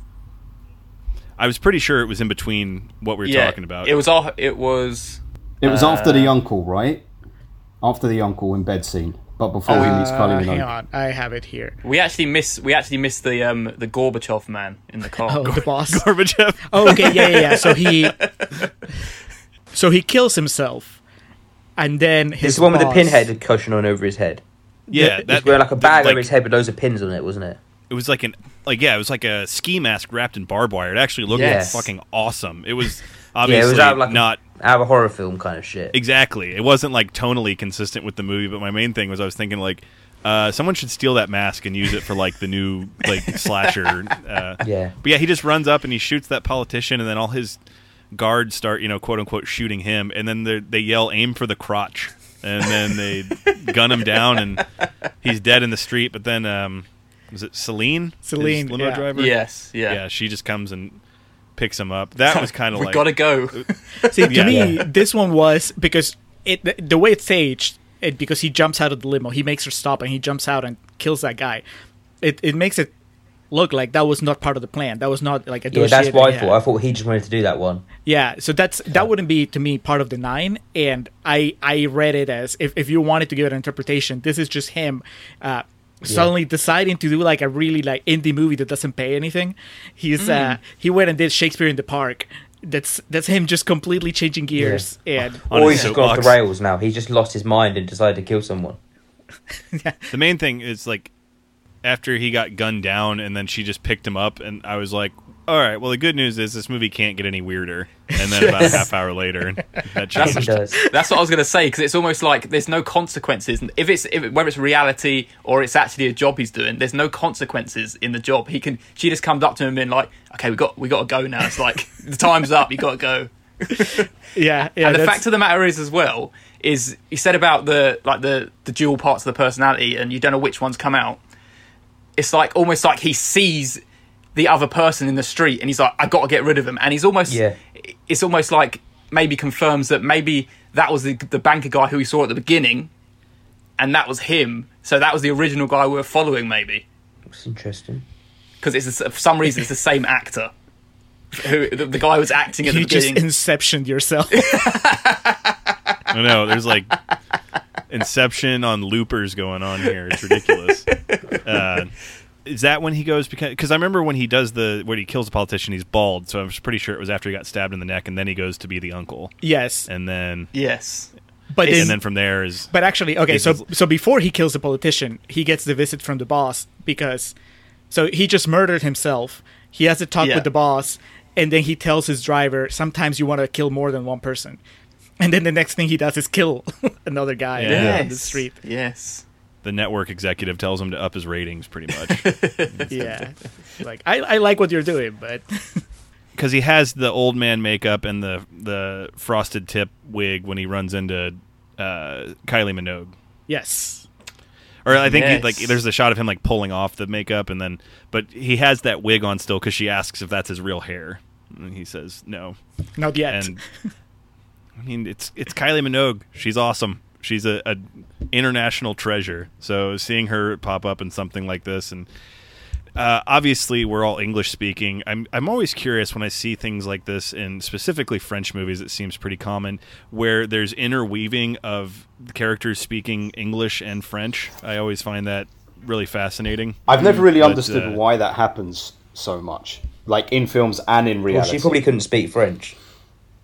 But are we supposed to think that she isn't French? I just assume she was French for the purpose of the film. Well, I'm pretty terrible with accents, but when she is singing she singing with a Yeah. French accent? Oh yeah, for sure not. No.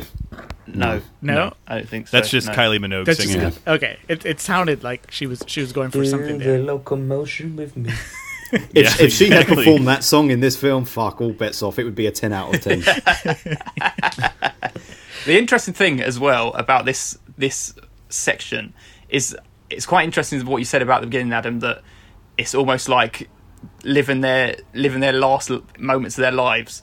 It's because when she jumps off and kills herself, if he knew this was a role, why did he act like he did? Like he was really terrified that she just killed herself. And it wasn't actually terrified. He was kind of like, ah! It was quite a girly kind of scream that he did. I thought that was all part of the act. It felt a bit act-like, yes. It did feel like it was an act. I feel like that was a performance too. Okay. But to me, it's funny because you were just talking about how by this point in the movie, we've kind of gotten on the wavelength that there's no consequences, right? We've Yeah. seen him die twice now, and we've seen him kill other people, and it's just kind of, well, that's fine because it's all play acting. Yes. But honestly, Yeah. I don't know about you guys, but when he turns the corner and he sees Kylie Minogue on the ground, like just dead with her partner. That was horrifying. Even though, Yeah. Even though you're prepped for it, you know it's going to happen. she told us. Yeah. She said, "I'm playing an air hostess on her last day, so you know what's coming." Yeah. From the moment that she steps up to the ledge, and it was still horrifying. So to me, his reaction was kind of my reaction, just horror. I mean, he played it up, but Yeah.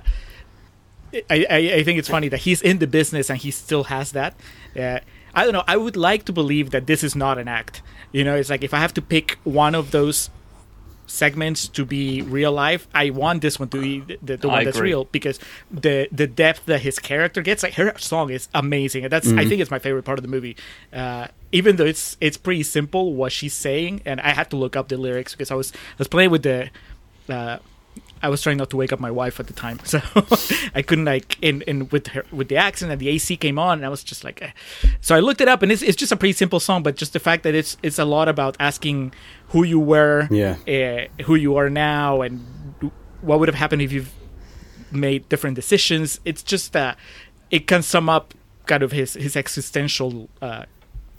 Existential crisis movie. is a good term for it, actually, because it was at this point on that first watch through where I hadn't really started making any connection to cinema as a whole, and I was thinking, oh, it's about regret. Like, I could have gone this way, I could have done that, I could have been with her.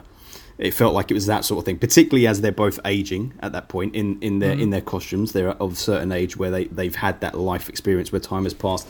But Alex, you said at the beginning that Juliette Binoche was supposed to be cast in that role, apparently, in the Kylie Minogue role. Yeah, she was offered it because I guess the director and she had worked previously. Yeah. I mean, she's fantastic, so I don't see how it would have necessarily lessened or anything like that. The one thing, unless like I was just misinterpreting what I was seeing with like the way her body and like the viscera was spread out, it looked like there was another body next to her. Yeah, it was the guy that was looking for her. Henry, I think. Okay. Yeah, so that part of it too, and then like you said, like he lets out like this squeal, and then like foxtrots, like he does this really weird run, like he runs like Kirby in an NES game, pretty much is what he does.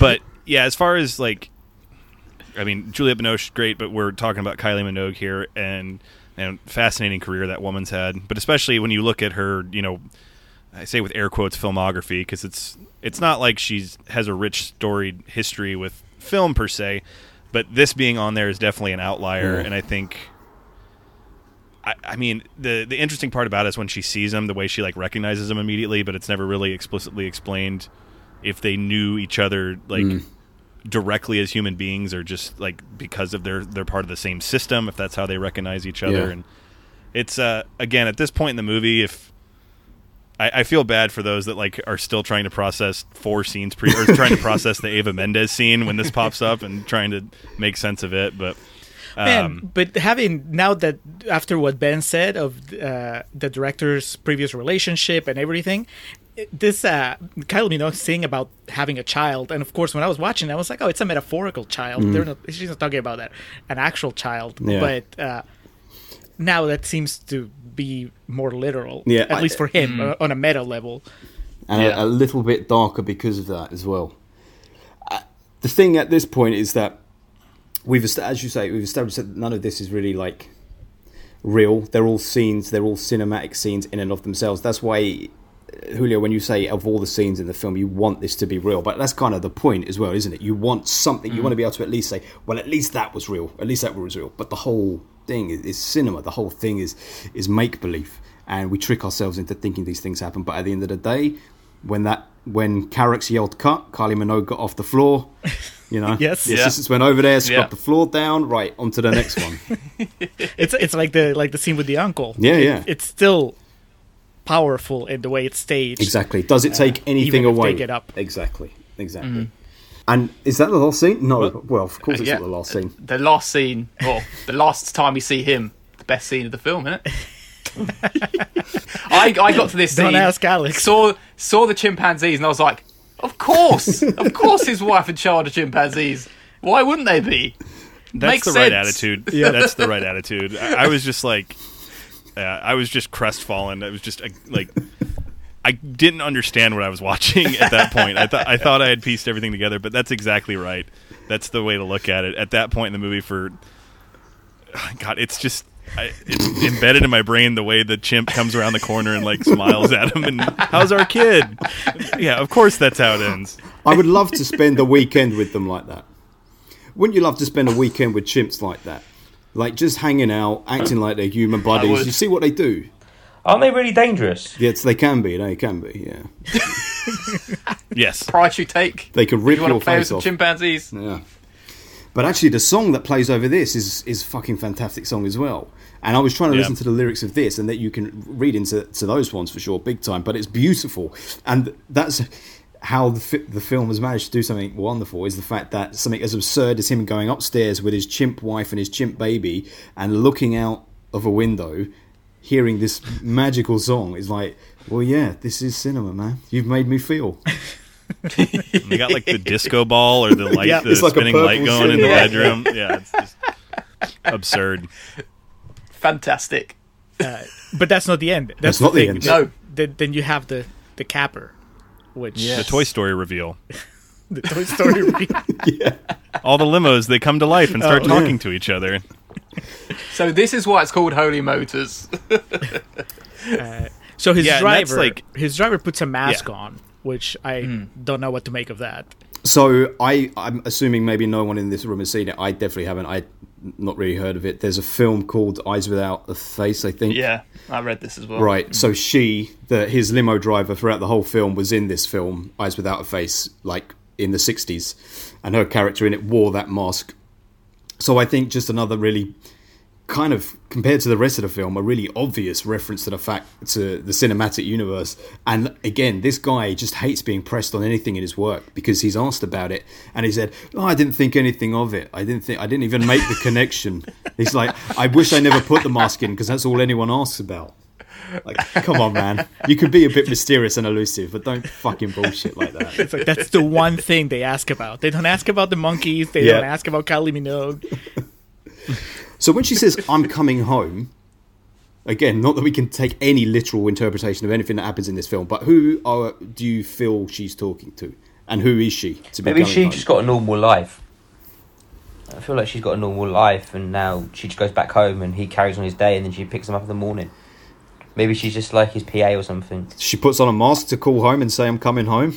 That's the thing. If she didn't put the mask on, I Yeah. would believe that. But because she puts the mask on, I just assume that she's also playing a part. She's, she's on her own rounds, and she just finished the role of the limo driver, and now she goes on to the next thing. And she's Whatever been that may driving be. around white limos, one of many white limos all night. They were all returning at the same time to Holy Motors. It's the first time you're kind of forced to think about the title of the film. And I guess the word holy, which is why at this point I was like, okay, well, it's all about death then. That guy, that was his last day on Earth, and maybe he's being chauffeured through all these different scenarios in his life and different things like that. But then, since then, I've totally fucking changed my mind. Yeah. The link I made was, as you say, that you see the Holy Motors sign, and maybe the link with Holy, that she's some kind of angel, she's got like a cherub face, like it's that kind of blank expression face, like a cherub, and that's all I can take from that. And then the cars start talking. The cars start talking, and like the limousine thing, the connection. Carrick said that he got the idea for this film when he saw all these limousines riding around Paris. I didn't know there were so many fucking limousines riding around Paris. It certainly isn't in London. And he said the thing that struck him about the limousine is that by riding in one, it's to say, look at me, but don't see me. And that plays right into every single persona that this guy plays all the way through. It's like, I'm existing, but you don't know who I am. Who am I? Yeah, I was too far gone at this point. After the monkeys, Alex gave up. Yeah, the cars are talking, and then again, the cars were talking in an amalgamation of English and French. They were. That's what I was Yes. gonna say. What do you make of the fact that they're bilingual? That some of them speak English and some of them don't. Because earlier when you asked about Kylie Minogue, why does she sing in English, right? And I think that maybe there is a reason why he cast a known actress that's not French. It's interesting that it was going to be Juliette Binoche at first, but that Kylie Minogue speaks English, and I don't know. That might be just his way of acknowledging that it's not a French woman. Yeah. But I don't know if she's supposed to be playing a French woman that suddenly bursts into song in English. I don't know. It does happen a lot in European film. You get that mixture of whatever language they're speaking, and then they suddenly break into English. But you get it in English anyway over here, right? Like, just talking, like, I used to work with a couple of people who were French, and when other French people came into the office, they would be talking to them in French, and then they would just start talking in English out of nowhere. But I don't know if that's a cultural thing or what, or it's meant to just represent the influence. I don't know. It's impressive. Well, I've got one more thing to say about the limos. Come on, hit us with the limo talk. Another thing that I thought of is the fact that it's a little bit about status, being in a limo, and the celebrity status, and celebrities not wanting to die out, and they want to be like this fame like carries through their life. It's almost like copied onto the limos, because they're obviously the carriers of these celebrities, and it's almost like the personalities the celebrities carried over onto the limo as well. And it's like they want to carry on, they don't want to be forgotten. They want the fame to like last. They're just like us. They have their own insecurities as well. What did you make of the fact that within the limo, he looks outside the limo through that screen, and he sees it in different ways? Like, he sees it night vision, he sees like thermal, and then right at the end, he's like in a very, again, David Lynch style, with the headlights thrown out the front of the car, driving through what looks like a graveyard, and then everything pixelates and distorts intentionally. Yes, it does. 3 different ways of looking at the outside world. So he's inside, and he could look out the window, but he doesn't. He looks at this tiny screen instead. Another like, I don't know, implication that in order to view the world, we view it through screens in cinema. Oh, see, I was going to say just maybe a hint that even what is perceived as a real world is not real. It's just... Yes. This is why I love these sorts of fucking things, man. There's no right or wrong answers. I would love to. I need to watch this film again. I feel like watching it again, knowing what I'm going to get myself into. Yes. And also knowing what you said about the film now from the background, I think I'd enjoy it a lot more. I think I was just quite thrown back by the whole experience. Like, I did, but it's not a bad film at all. That's the thing. It's really well shot. It's really well made. It's got a message in there, but it's just trying to get around all your head around that within the hour and a half of the film. Yeah, it is, and it is a lot to ask, and it's not always the easiest thing to say when a film like that ends, that you enjoyed it or not, because you need to like think about it and engage on it. Like, Julio, I don't know if you, about maybe 2 months ago, we did Mulholland Drive, and I think it was a first time for you, Adam, I think, and it was like second or third time for me and Paul.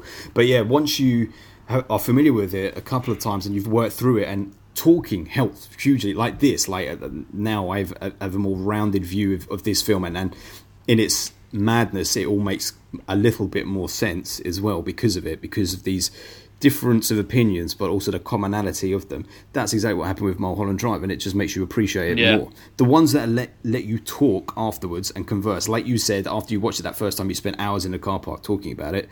Doing that, processing it, makes you want to revisit it. These are the marks of the greatest films. It was fascinating to hear the back and forths, and again, like I believe it was Paul already mentioned at that point in the movie, it's just, why not? And then, as was said at the very beginning of it by Ben, the idea of when it ended with the limos, and then the frustration of, no, that can't be the ending, because that just, it makes me even more confused. So it was a very fitting way to end that movie. Yeah, it was. I'm curious, Ben. Count them out. Show me your 9, because you said that. So here's the 11 characters that I've got listed, right? So Mr. Oscar, or the banker, yeah, homeless. Okay, but that's like leftover from the previous night. Okay, all right. Well, then in that case, we've got 10. Yes, okay. And so we're saying, which one is the real one then of those 10?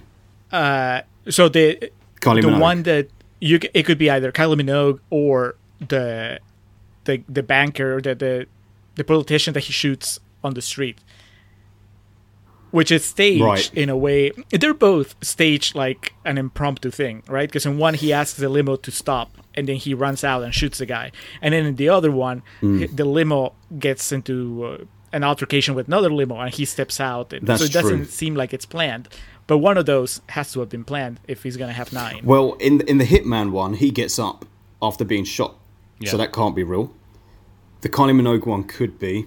But then also, equally, although it wouldn't be as extravagant if it was real, that father with the daughter feels like a very real scene. It feels like amidst all of this bullshit, he comes to this very grounded, tiny thing of picking his daughter up from a party. And it's the only time he gets into another vehicle as well. Almost like, we'll drop you off at your actual car.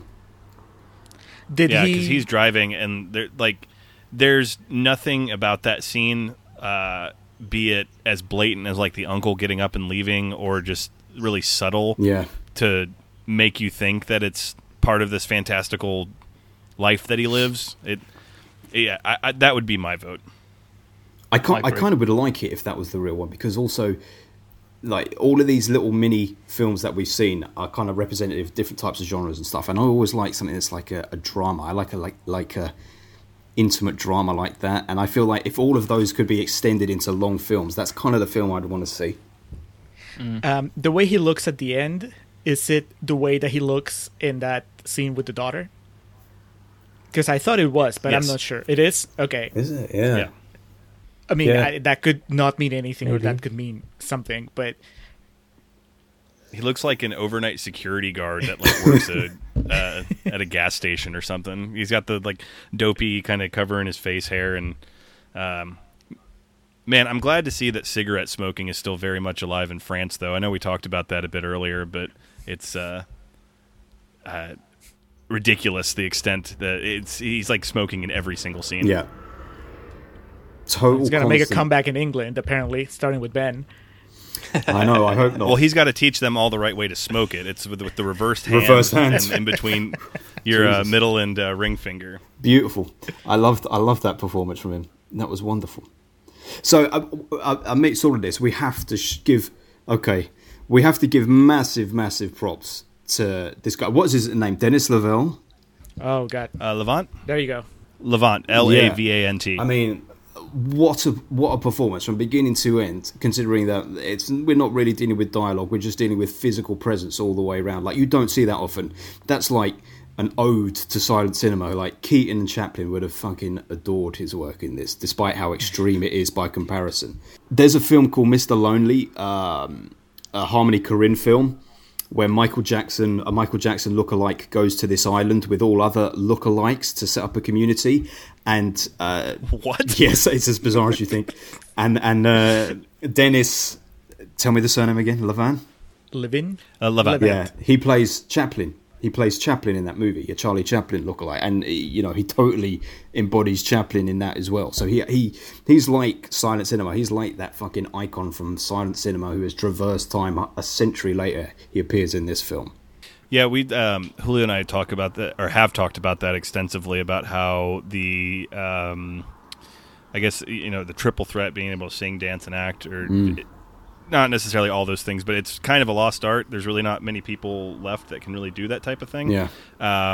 So when you watch something like this, the talent is still clearly out there, and the ability to, within the same 2-hour time frame, can take on the roles of fucking 9 different people, or whatever the final number that y'all came to is. It's not a task that just anyone could accomplish. I would question the ability of say Chris Hemsworth to do something like this. How dare you? I'm here for that slander. I'm here for that. When you go against one of your people, how about The Rock or John Cena? You can't see John Cena. The Rock, The Rock, the main thing with every character he did would have to be just ridiculously muscular. That would be what it has to call for. Maybe has the limo. Every time he gets in the limo, just flips over. Yeah, but in one scene he has a mustache, and then in the next one he has a hat on. Yeah. But The Rock's already done his own prosthetic thing now, because I refuse to believe that he is bald. I still see him with that jet black hair. Late 90s jet black hair. That was my Rock, man. Him and Mankind. Hashtag not my Rock. Hell yeah, there you go. Him and Mankind. I can appreciate that.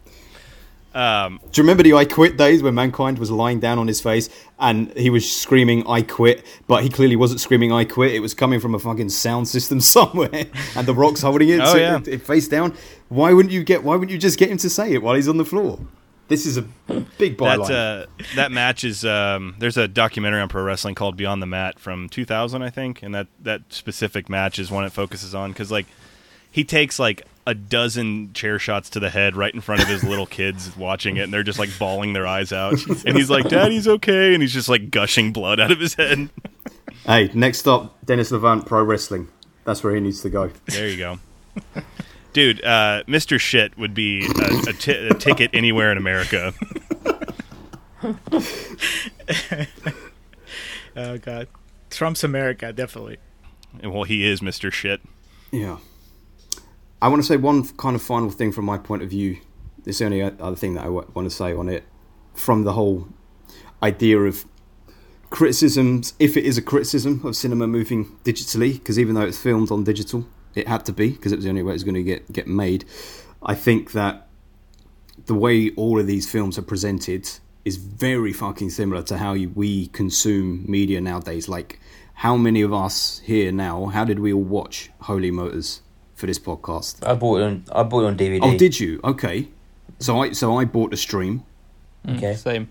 I owned the DVD, but from a long time ago. So Okay. I bought the DVD, but the order got delayed. So then, so now it came like while we were doing this. I think it came to my house, and so I have it now. But then I ended up Tubi is a site here in America that had it for free on there. Yeah. So, but Minus yeah, the that's penis. to your point exactly. Well, see, that's It did not have the dog dick was not in that's it. nullified my point, because like 3 out of 5 of us have actually got the fucking physical media. yeah, but Alex is not representative, and myself to an extent. Like, we are, physical media people. Alex even more so than me, but Used to be, but the last few years have made it harder and harder. Like the film said, like it's a fucking moving beast, and trying to stick with physical media with everything for me feels a bit like an old man shouting at speeding trains. I can't do it for everything. I wish I could, but I'd find myself spending the money that I would have spent on a DVD to own the stream. Like, I own this now. I own the Holy Motors, but it's the stream. It's the fucking digital copy. And like my point was that the way that we consume that sort of media, like on Netflix, when you scroll through Netflix or you go on YouTube and you scroll through videos, you see one extreme thing after another. You don't sit down with a disc in the same way anymore, or a Blu-ray, put it in and consume yourself in that media. You go, oh, let me start this on Netflix, 10 minutes. Oh, let me flick off it, actually. I didn't enjoy that, go on to something else. Not us necessarily, but generally the population do. And that very easy way of consuming fucking film and cinema now is kind of like how this film felt, jumping from one extreme thing to another. Yeah. So you couldn't put your finger on it and say, yeah, this is what this film is. you get the highlights too. Just watching the short YouTube, I guess, reviews or summaries of stuff that happened instead of sitting through a whole character arc. Yeah. Here you just get the big moments and all these characters that he plays without any of the build-up. Yeah. Yeah, and also the whole, I don't know, this was a bit before the time, but it seems like there's so much focus on anthology and like the anthological nature of this movie, how it's just a bunch of stuff like smashed together.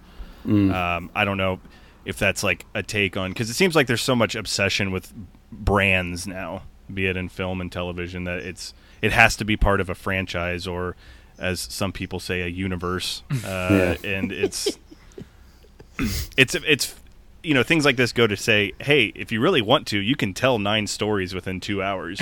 You don't have to make a 2.5 hour for each like individual story you want to tell. The Holy Motors verse. It's like 9 movies in one. I'm up for it. Instead of one story in 22 movies. I call the mocap man. I'm going to be him for Halloween. Oh, that can move on to our next segment. We got to choose which characters we are. That's right. And Alex just nailed it. Alex just He's nailed the it. mocap man. So wait. Are we claiming the characters or are we assigning the characters? Well, if you're Ben, you claim the characters. If you're anybody else, you... Ben's normally the main character, and in this film, I'd say it's Eva Mendes. Who, me? Yeah. So who's licking my armpit? That's what I want to know. I'll be the accordion man. I liked him. Yeah, Adam, you would be the accordion man, actually. Yeah, your love of music and stuff, that is you. I I just want to be funny and say I'll be the monkey, but that's not true. I'll be Kylie Minogue all day long. There you go. Okay. I don't know how I'm too feel. fat to do. I'm too fat to do mocap. I would look absolutely preposterous in one of those suits.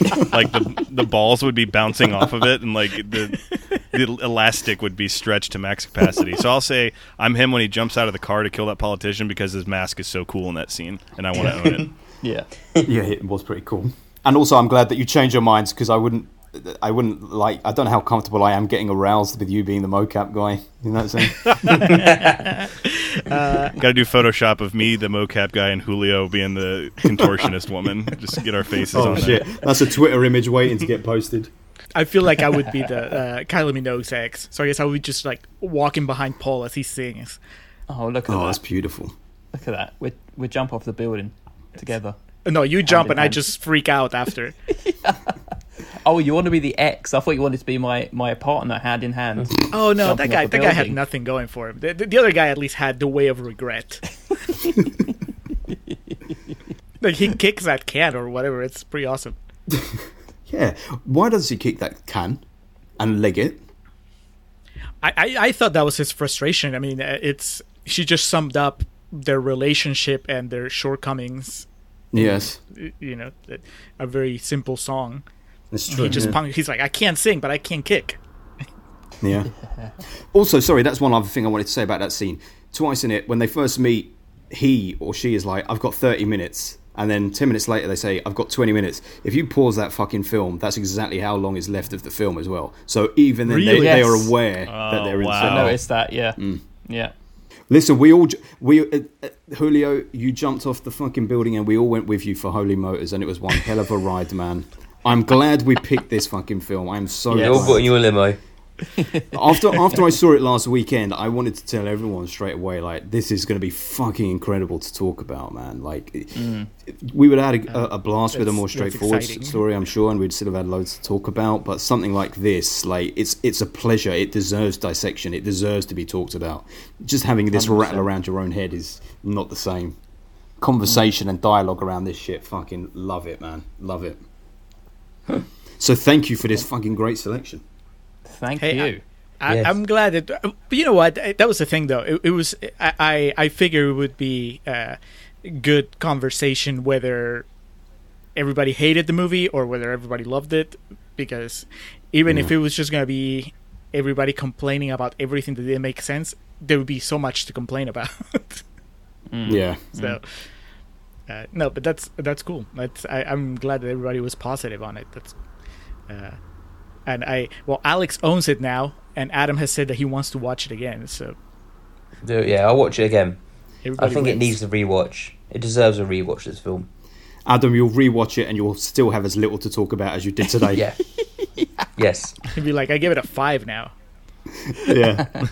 I love it when a film like this comes along because it puts like a big gobstopper in Adam's mouth for a while and it gives him something to chew on. Well, we've got other people in today, so I thought I'd let them get some talking. I know, Very you've kind, been very a kind, very Adam. good host. Yeah. There you go. I guess we should now move on to where this places in our rankings Oh, of all the shit. films we Yeah, reviewed. yeah, of course. So just so everyone knows, this is basically our ranking of every episode we've ever done. We do an average score and then we put it in a master list. So we're going to see where this places. I reckon it's going to be pretty fucking high, to be honest. What makes it even better is because we get the extra people in, then it solidifies a score that's not going to move in our rankings because obviously we have so many of the same scores. Yeah, 'cause of with 3. 5 people, it's actually a different number. So what was the score? 8.2. Yeah. Ooh. Oh, Jesus. Okay. So it sits in between, with above it, Avengers Endgame. Oh, fuck. Bullshit. That's terrible. I should have And given below it a 10. You're going to hate this even more, and Alex and Julio will like it. It's above Midsummer. It deserves to be above Midsummer. That is one final twist of the day. Oh, that is a bitter pill. That is a bitter pill. It deserves to be above Midsummer. No, that's Fantastic. the fact that Avengers Endgame is above Midsummer is criminal enough. Oh, that's not good. That's awesome. So when Holy Motors eventually gets the Criterion release, I submit that we give them this podcast for one of the supplemental features on the Blu-ray. Surely it's got to Oh, be one of yes. the only ones that's ever been made on this thing. And definitely one of the most in-depth. Can we black box this podcast? Send it to the National Film Registry. If we sent this to Carax, he would say, you got it totally wrong. That wasn't what the film was about at all. Even though we gave every option of what the film could possibly be about. No. So that was... Stop He would thinking just about send it. us all autograph masks, those white masks. He would just autograph Yeah. them and piss off Yeah. Leo Carax. This had nothing to do with what I was trying to achieve. Hey Adam, listen. So now that we've kind of wrapped up Holy Motors, isn't it about time you tell us what we are going to be reviewing next? Yes, well, I already told you last week, we're going to be reviewing Burning. That was It it. certainly said ruining it. Yeah. Burning. What is Ruining what's burning? Burning. Burning what? Reviewing Burning. There's several Burning films. Is it the horror film from the 80s with George Costanza in? Is it? I didn't know there's more than one. There's one from last year. Whenever it was. Recent film. South Korean one. Very good. I know There we nothing go. about it, so I look forward to that. Yeah, it's probably like 2018, 2019. Have either of you seen this film, Contrarian Brothers? I've had it on my Netflix queue for a while. That's the one with the. Okay. Oh, maybe I'm wrong. Is it the one with the guy from Walking Dead? Yes. Yes. that's Oh, the Okay. one. so this is... I remember you saying that last week. That's what puts me off it. Yeah. You like The Walking Dead up until the point. I liked it one episode in, and then that was that. Everything else was It does. We I won't get would say into The Walking Dead probably has one of the best pilot episodes. not one of the best. Ugh. Very, very obvious. I enjoyed it very much. obvious. That's nonsense you're talking. That's not true. at Paul's all. still sticking with The Walking Dead, so that's not split. I just want to get to the end now. So, but before we get to the Burning episode next week, I think we should just say a massive fucking thank you to our Contrarian brothers, as you Yes. say, Yes. for coming along Been a on great this show. discussion. This is Hey, a big thank get you. for Thanks us. for having us. Yeah. Thanks for having us. That was awesome. Anytime. It's been a pleasure. Beautiful. It is like a fucking white whale moment, I would say, because allow me 1 minute of indulgence just to say, and I don't say this to embarrass you guys either. I've said this to you before on the side, I'm sure, but a couple of years ago I was going through a pretty hard time. My grandfather, who I was really, really close to, passed away, and I hadn't, like, I sort of disengaged with stuff a little bit, and your guys' podcast was like the first one I found. I wasn't really listening to anyone else's podcast at that time. We were just making ours, and I thought I just need to keep my mind busy and active. And your episode on The Fly, the Jeff Goldblum The Fly, was the first like fun thing that I did or listened to in like a 2-week period, and I've just been a fucking fan since then. So thank you for getting me through a hard time in your own unknowable way back then, and for keeping me entertained for all these years since. I've loved it. That's Julio and I aren't really good at like following up when people say really nice things to us. I We're know, just yeah. like, you too, man. So I only did it to make you feel uncomfortable anyway. No, I remember when you messaged us on Twitter to tell us it was. Yeah. That was definitely. I want to say I was on vacation. I think You I might have been, were like, going back for your home. brother's wedding or something? Yes, yeah. It was just like a highlight. I was like, how does this get any better? It's just, like on God one, bless you guys. like on That's very a very like selfish way. You just want to, you're just happy to know that people are listening, because we do it to have fun, or whatever. But it's also great when people engage, and you guys definitely engage a lot, which is great. But also just when you made it that personal, it's just, forget about the podcast. Just the fact that as a human being, you can have an effect on someone else, a positive effect on someone else. It's just, how do you top that? Well, I mean, listen, thank that's you. why we're all trying to do our thing in that way, right? We're all just having fun, doing our own things, and if we reach people, it's great. If we don't, we don't, but we're all having a great time, and if you reach people, it's fucking fantastic too. And Yeah. forming connections like this is awesome, man. I've really fucking enjoyed this. I really appreciate it. Really appreciate Yeah, it.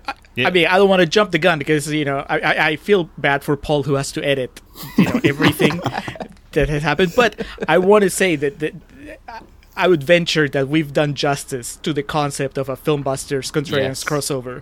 At least Yeah. I feel like we didn't let you guys down. We picked a movie that had some Never. meat to it, and we had a good conversation about it, and we laughed about monkeys and dog penises. and we talked about the Even if you meaning of didn't get to see cinema. them. Absolutely, And we man. tried to figure out what Leo Carax was trying to say. Yeah. So it was just great. It was I listened to your show pretty religiously, and to me it felt like an episode of Filmbusters, so that was good. That's what it was. Yeah. That's what I like to hear.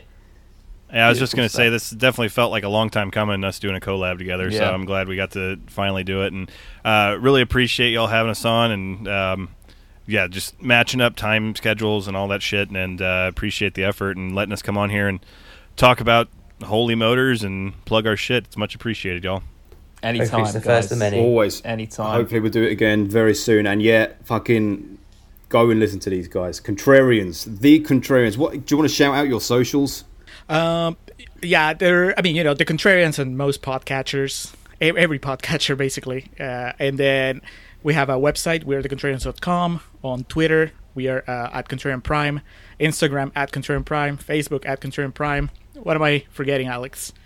I think that's covered. If you have any requests, we've got a lot in the hopper right now, but if you ever have any requests or questions, is it wearethecontrarians@gmail.com is our Yes. email address? Mm-hmm. Yeah, so don't ever hesitate to send something our way. That's about it. We're set to embark on our spooky journey through Haddonfield, Illinois with Michael Myers. So Hell yeah. next 6 episodes, we're going to be tackling the Halloween franchise. So if that's your bag, hopefully you will be satiated. I'm doing a heavy amount of research for this. So Awesome, man. I'm can't hyped for wait for that. that. Yeah, I am well hyped for Definitely. that. Halloween, baby. Right, shall I wrap us up? Wrap us up, please. Yep. Thank you. Right. You can get in touch with us at FilmbustersPod on Instagram and Twitter. You can go to our website, www.filmbusterspod.co.uk. All our podcast episodes are on there, and we've got some lovely reviews there from us and some of our in-house critics. You can also get to us on our personal accounts. I am at Filmbusters Carax. I'm at Filmbusters Adam. I'm not going to try and pronounce anyone else's And name. I'm at Filmbusters Monsieur Merde. If only. Yeah.